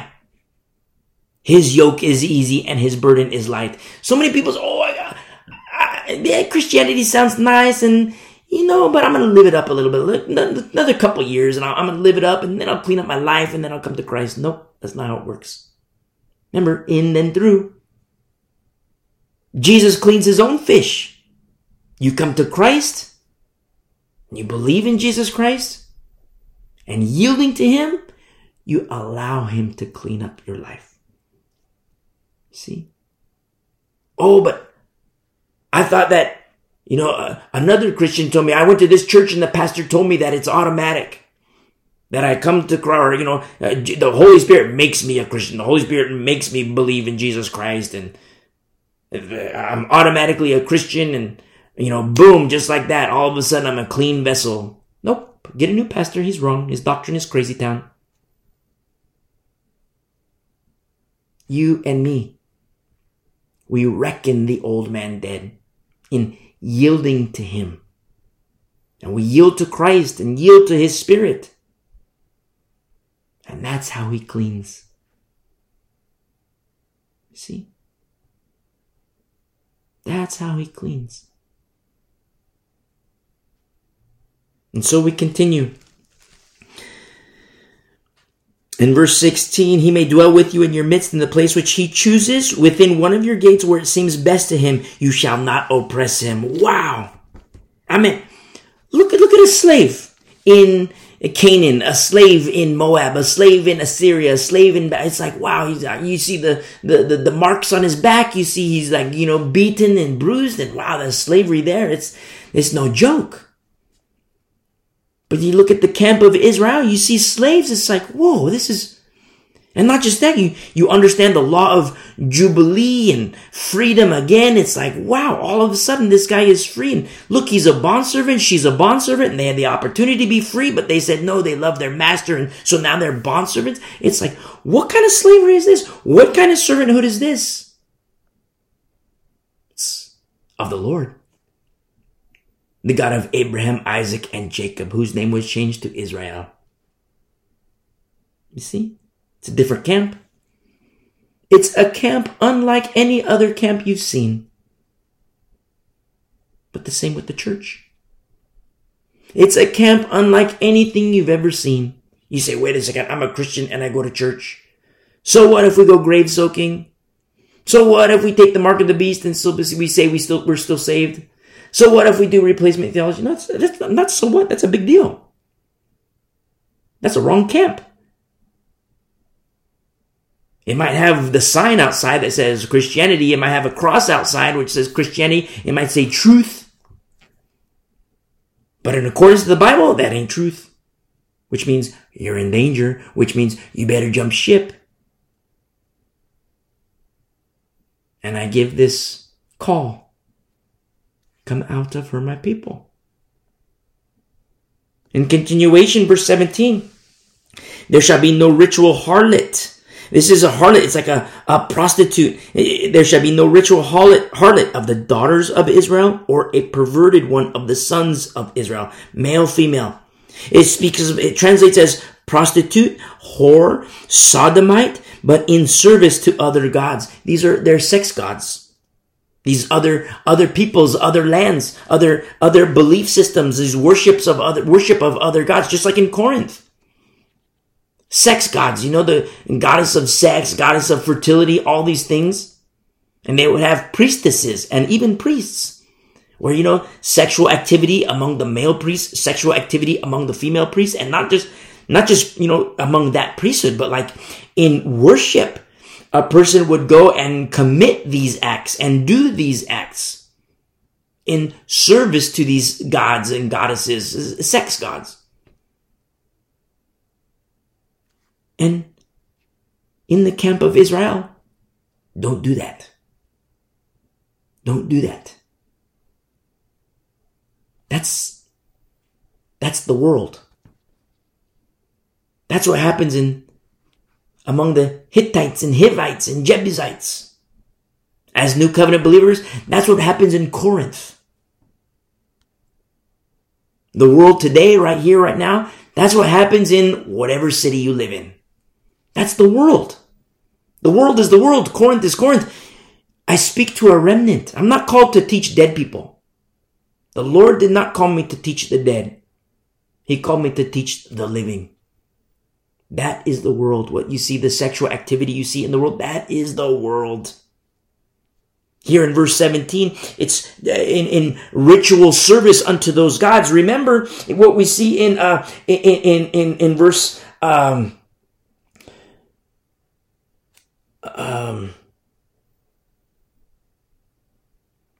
not to let these other peoples be the influencer. In verse 9, when the army goes out against your enemies, then keep yourself from every wicked thing. Because have you ever traveled in a certain region and you get there and you're like, wow, this seems nice. This seems nice. This seems nice. And you go to the beach, you go to the mountains, you go here, you go to the forest, you go here. I'm not trying to say that those are bad things. But there are certain senses that every human has, certain senses like, wow, this place is appealing. This area is appealing. I like this. I like this. I like this. But the same thing applies in the spirit. And that's part of the satanic seduction, not of the flesh. There's that too, but it's the tug that is in the spirit world, which opens the door to the carnal, to the flesh. People say, oh, look, this guy committed this guy did the sex and the drugs and the rock and roll and the alcohol and all these things. And yes, those are works of the flesh, which aren't good. But prior to that, prior to the works of the hands and the steps of the feet, and prior to getting into that mess, what was going on in his mind? What was he thinking about? What was he dwelling about? There was disobedience in his mind, because the Bible teaches us to take every thought into captivity to the obedience of Christ. That's 2 Corinthians chapter 10, verse 5. The Bible teaches us that whatever things are true, noble, just, pure, lovely, of good report, virtuous, and praiseworthy, to meditate on these things. That's Philippians 4, verse 8. That's what the Bible says. And if there's disobedience in the mind, Let's forget the hands. Let's forget the feet. Disobedience in the mind. All of a sudden, the mind. What goes on in the mind?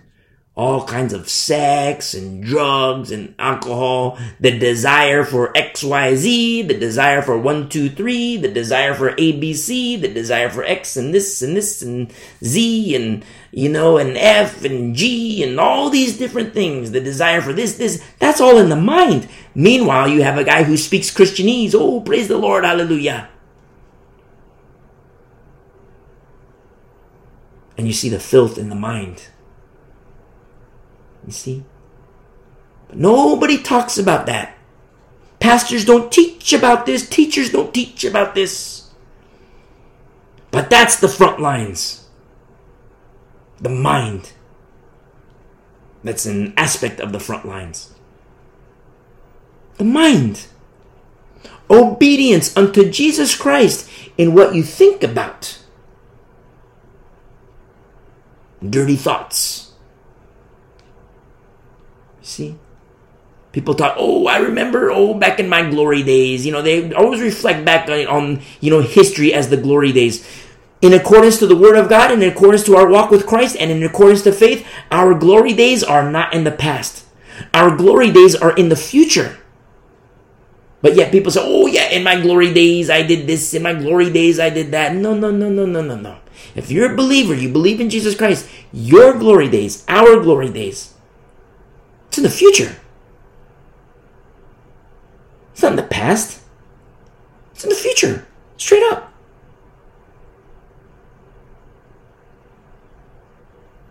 And so we understand these things. Okay, so it's not to say that, the works of the hands and the steps of the feet in regards to sin and the carnal nature, it's not to say that that's permissible or excusable or even not ugly. Absolutely, it's all of the above. But the mind. Because the after effect of what goes on in the mind is what you see with the eyes. Which is why we guard our hearts. Guard our minds. You see? And you do that. We do that. It also further fulfills what the Lord says, that his yoke is easy and his burden is light. It starts to become, I don't want to sound pompous in saying this, but it starts to become easy. I don't want to say a piece of cake, but there's an easy aspect, a simple aspect.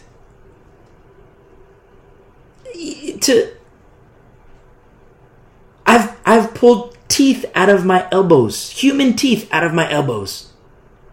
Today, I can't even hurt a butterfly.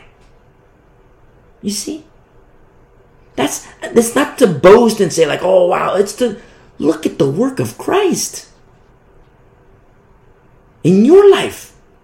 Old people be you old people, you can't do this, so therefore the Lord is done with you. No, old people, they can tell you all kinds of different, in Christ, they can tell you all kinds of different things, what the Lord has done in their lives. I love Moses is about to return to Egypt, and the Lord says, Moses, go to the old people.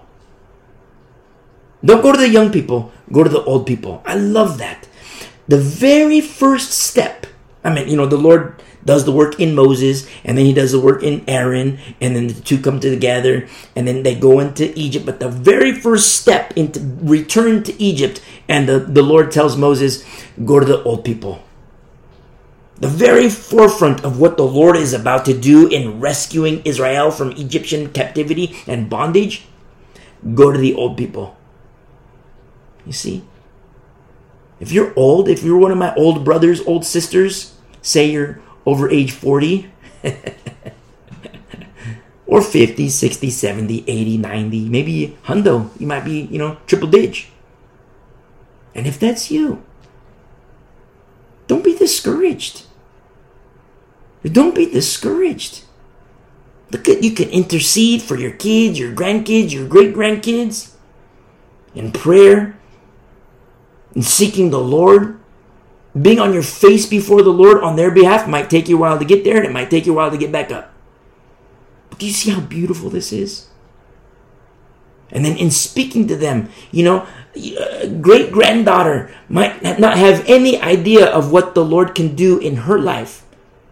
And you say, baby girl, just sit down. Let me tell you what the Lord has done in my life. All of a sudden, she can see that the Lord that she reads about in her Bible is the very Lord that has done a mighty work in your life. You see? The next generation of righteousness. It's beautiful. But then something happens when the world becomes the influencer instead of the godly, instead of the Lord being the influence, instead of the Word being the influence, instead of the godly being the influence, the world becomes the influence, and that's not good. That's not good at all. Because when the world is the influence, look at what happens. Like in verse 17. There shall be no ritual harlot of the daughters of Israel, or a perverted one of the sons of Israel. There's like female and male prostitutes, harlots, whores. Yes, male, female, whores. In service to these other gods. And the Lord is saying, no, do not do that. Do not defile yourselves. You see? No defilement. And it happens through the influence of these peoples. All of a sudden, you tie in verse 17 to verse 6. You're like, wait a second, how can that be? Well, and this happens. I mean, we're kind of digging deep because we're going to see these things happen. And it's going to break your heart. It breaks my heart, and I hope it breaks your heart in a good sense. But you see, Israel, they're in a certain, or the Lord expands their borders. They expands. And then all of a sudden, you see this a lot in the minor prophets. All of a sudden, the Lord uses these minor prophets to say, hey guys, hey Israel, don't forget me. Don't forget me. Because all of a sudden what happens is that people start to realize, wow, look, these other lands, they got peace. They have prosperity. Look, they got the shiny this, the shiny that, and we don't even have that. Maybe their gods are better. Maybe we should also worship their gods.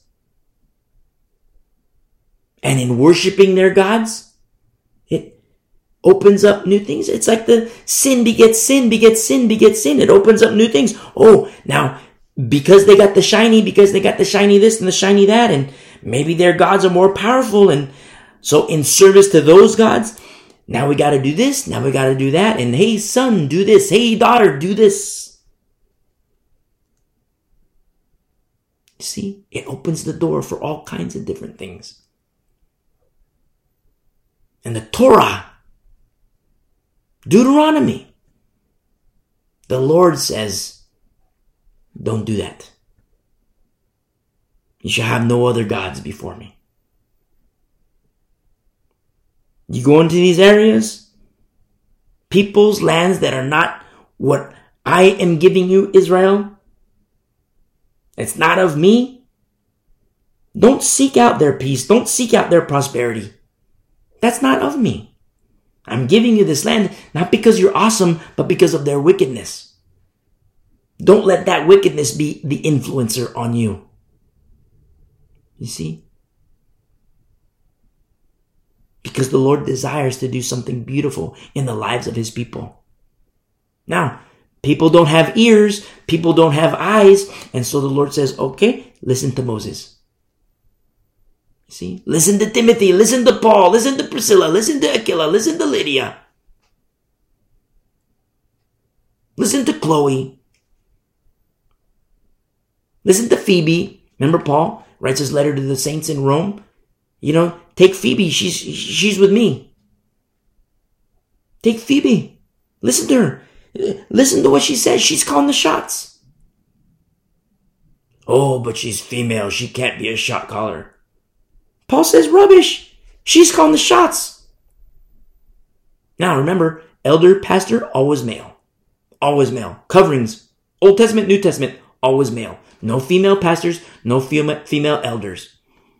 But you have females in ministry leaders, such as Phoebe, shot caller. You see, she's with Paul, male covering. See, she's not a pastor, she's not an elder, but she's a ministry leader. Powerful. The word deacon applied to female. You see?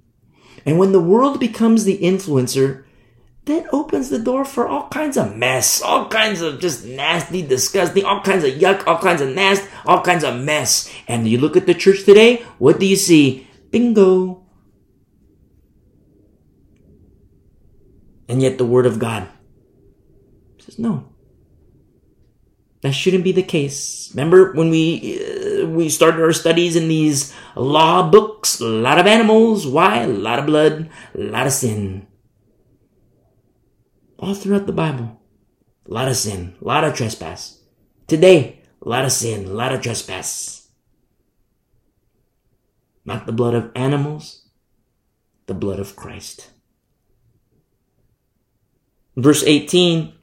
You shall not bring the wages of a harlot, or the price, which translates as the wages of a dog, which is a male prostitute, to the house of the Lord your God, with any vowed offering, for both of these are an abomination to the Lord your God. You see? Male, female whore, with dirty money. See? Dirty money. An exhortation, a very strong exhortation. Urging. It might sound dirty, but don't sell your body. I know that's kind of like left field. But to have these conversations with the younger generation, nobody wants to work anymore. I don't get it. It's like the fluoride, it must be the fluoride in the water, but nobody likes to work anymore.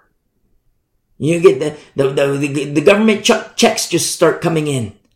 Nobody wants to work anymore. And when they want more money, what do we do? We're just going to do this things online and sell our body over here, or we're not doing anything. It's just the pictures. It's just the videos. We're not doing anything. There's no touching, no this and that. It's just this. No, that's a big deal.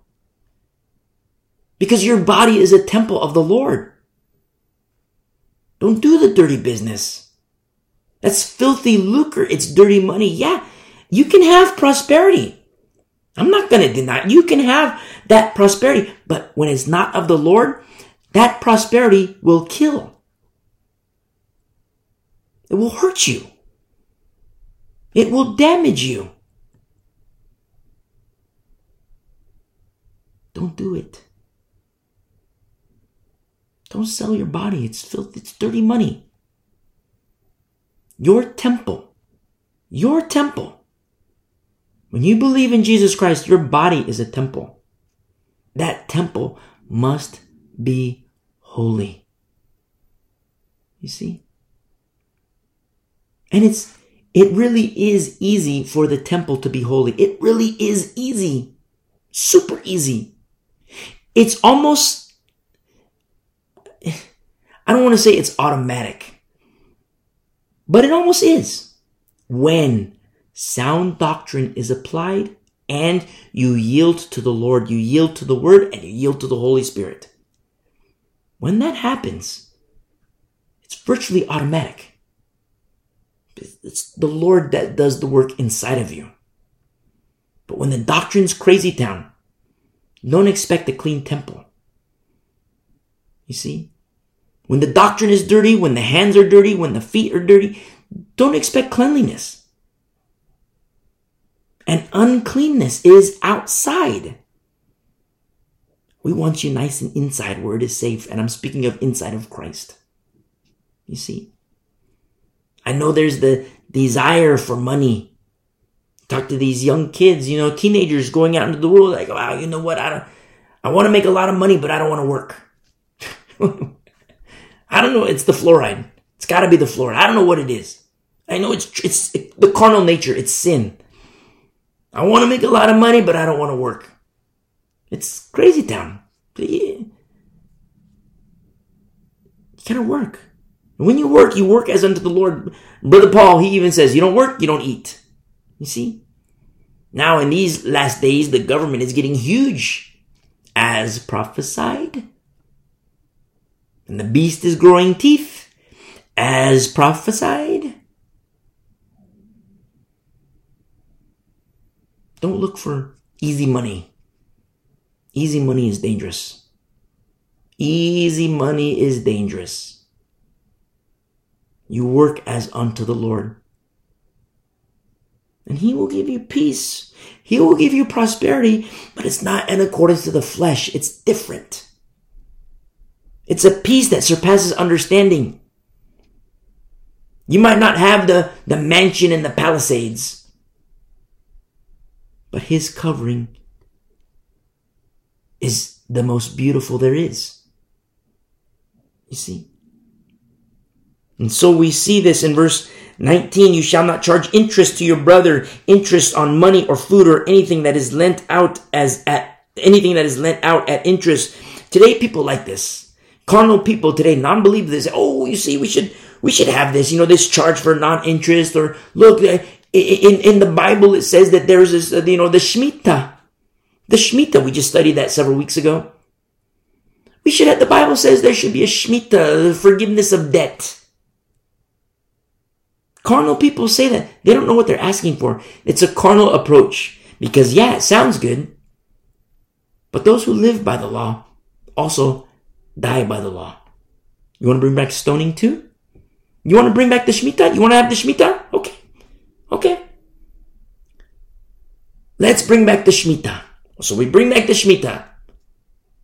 Let me pick up these stones. Well, what are you picking up those stones for? Why are you picking up those stones? Well, there was this act of adultery. There was this worship of the Baal, and so now we got to kill you.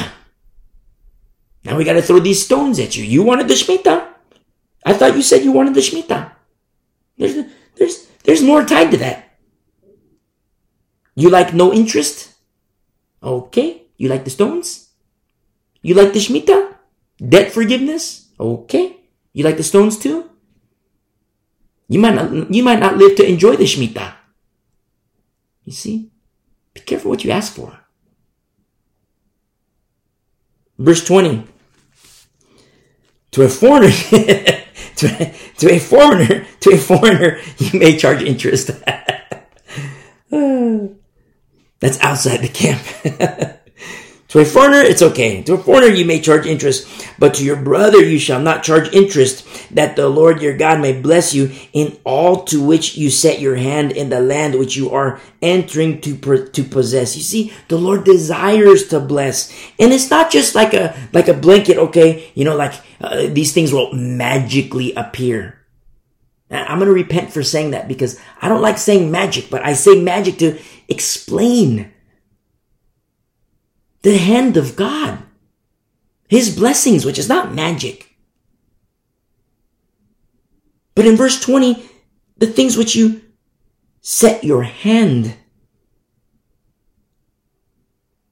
the Lord your God may bless you in all to which you set your hand, which means you got to use your hands.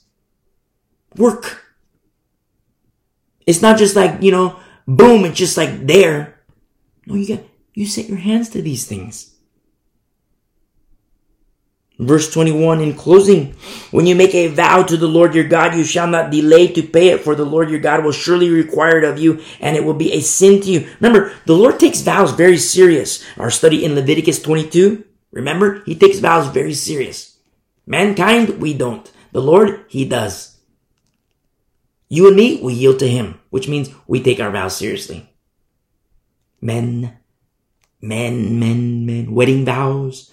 Women, wedding vows. See?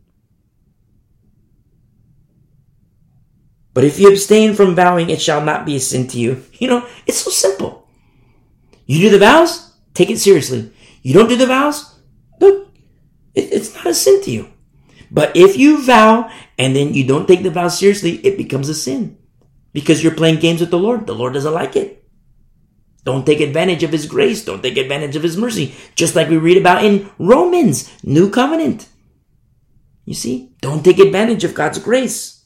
In verse 23, that which has gone from your lips you shall keep and perform, for you voluntarily vowed to the Lord your God what you have promised with your mouth. When you come into your neighbor's vineyard, you may eat your fill of grapes at your pleasure, but you shall not put any in your container. You see? So, you're walking along the way, you get the munchies, and it's okay, eat some grapes. But, don't get your big vats, and get your big suitcases and store your grapes and you're going to use His vineyard. No, that's His vineyard. That's the work of His hands unto the Lord, His service unto the Lord, His work unto the Lord, and the Lord blesses him. Don't be like, to try and, have gains. That's dishonest gains. But you can eat, you get the munchies. Go ahead, take some grapes. Take some grapes. But don't get your vats. Don't bring your vats. Don't bring your caravan of vats and start working His field. That's another's field. You see? When you come into your neighbor's standing grain, you may pluck the heads with your hand, but you shall not use a sickle on your neighbor's standing grain. Same concept. It belongs to another. There's still provisions in the law that, you need some grain? Here's some grain. You want some grapes? Go ahead, have some grapes. Don't bring your caravans. It's not your field. You see? And just like we studied last week, the Lord addresses the stingy hearts. There's provisions for those in need, and at the same time, it addresses the stingy hearts. Powerful. This is in the law. It's so beautiful because you see how the Lord, through the harshness of the law, is guiding Israel to the seed. You see? To the door. It's beautiful. It's so beautiful. The religious leaders, I could understand asking Jesus Christ. I could understand asking Him some questions. Not like an interrogation, but I meant like just asking Him some questions. Like, okay, what did you mean when you said this? I mean, as a Pharisee, not as a Pharisee, but I mean, like, if we were to go back in time and we were Pharisees, I could completely understand asking, because we have a people to protect. I could understand asking Him questions. You said this, can you tell me what you meant? And, we kind of have in our heads, like, okay, I think this is what He meant, but I just want to make sure that He's citing Isaiah. And then all of a sudden, Jesus Christ starts to speak and says, okay, the prophet Isaiah said this. And it's like, okay, yeah, that's what we thought. We were just making sure. And one more question. Is it? Ask, not like a million questions. And then all of a sudden, to bow down and worship Him. Because the Messiah has arrived. The seed is here. But the religious leaders, the ones who were supposedly in the know, I'm doing my air quotes, they were supposedly in the know. They didn't know. They were blind. And the Lord Jesus Christ says, of the blind, do not follow them. Of the blind today, do not follow them. But those with eyes and those with ears, look for that among the pastors. Look for that among the teachers. And when you find that, there is safety for your soul. And it's so beautiful. And that's how the Lord teaches and pours into you, pours into us, a remnant of these last days, equipping and training so that we can engage and fight, have the helmet and breastplate and shield and sword, but also our fishing poles. You see? we're going to end our study here. Lord willing, pick up in the next chapter next week. To the beautiful people of the way, a remnant of these last days. God bless you. I love you.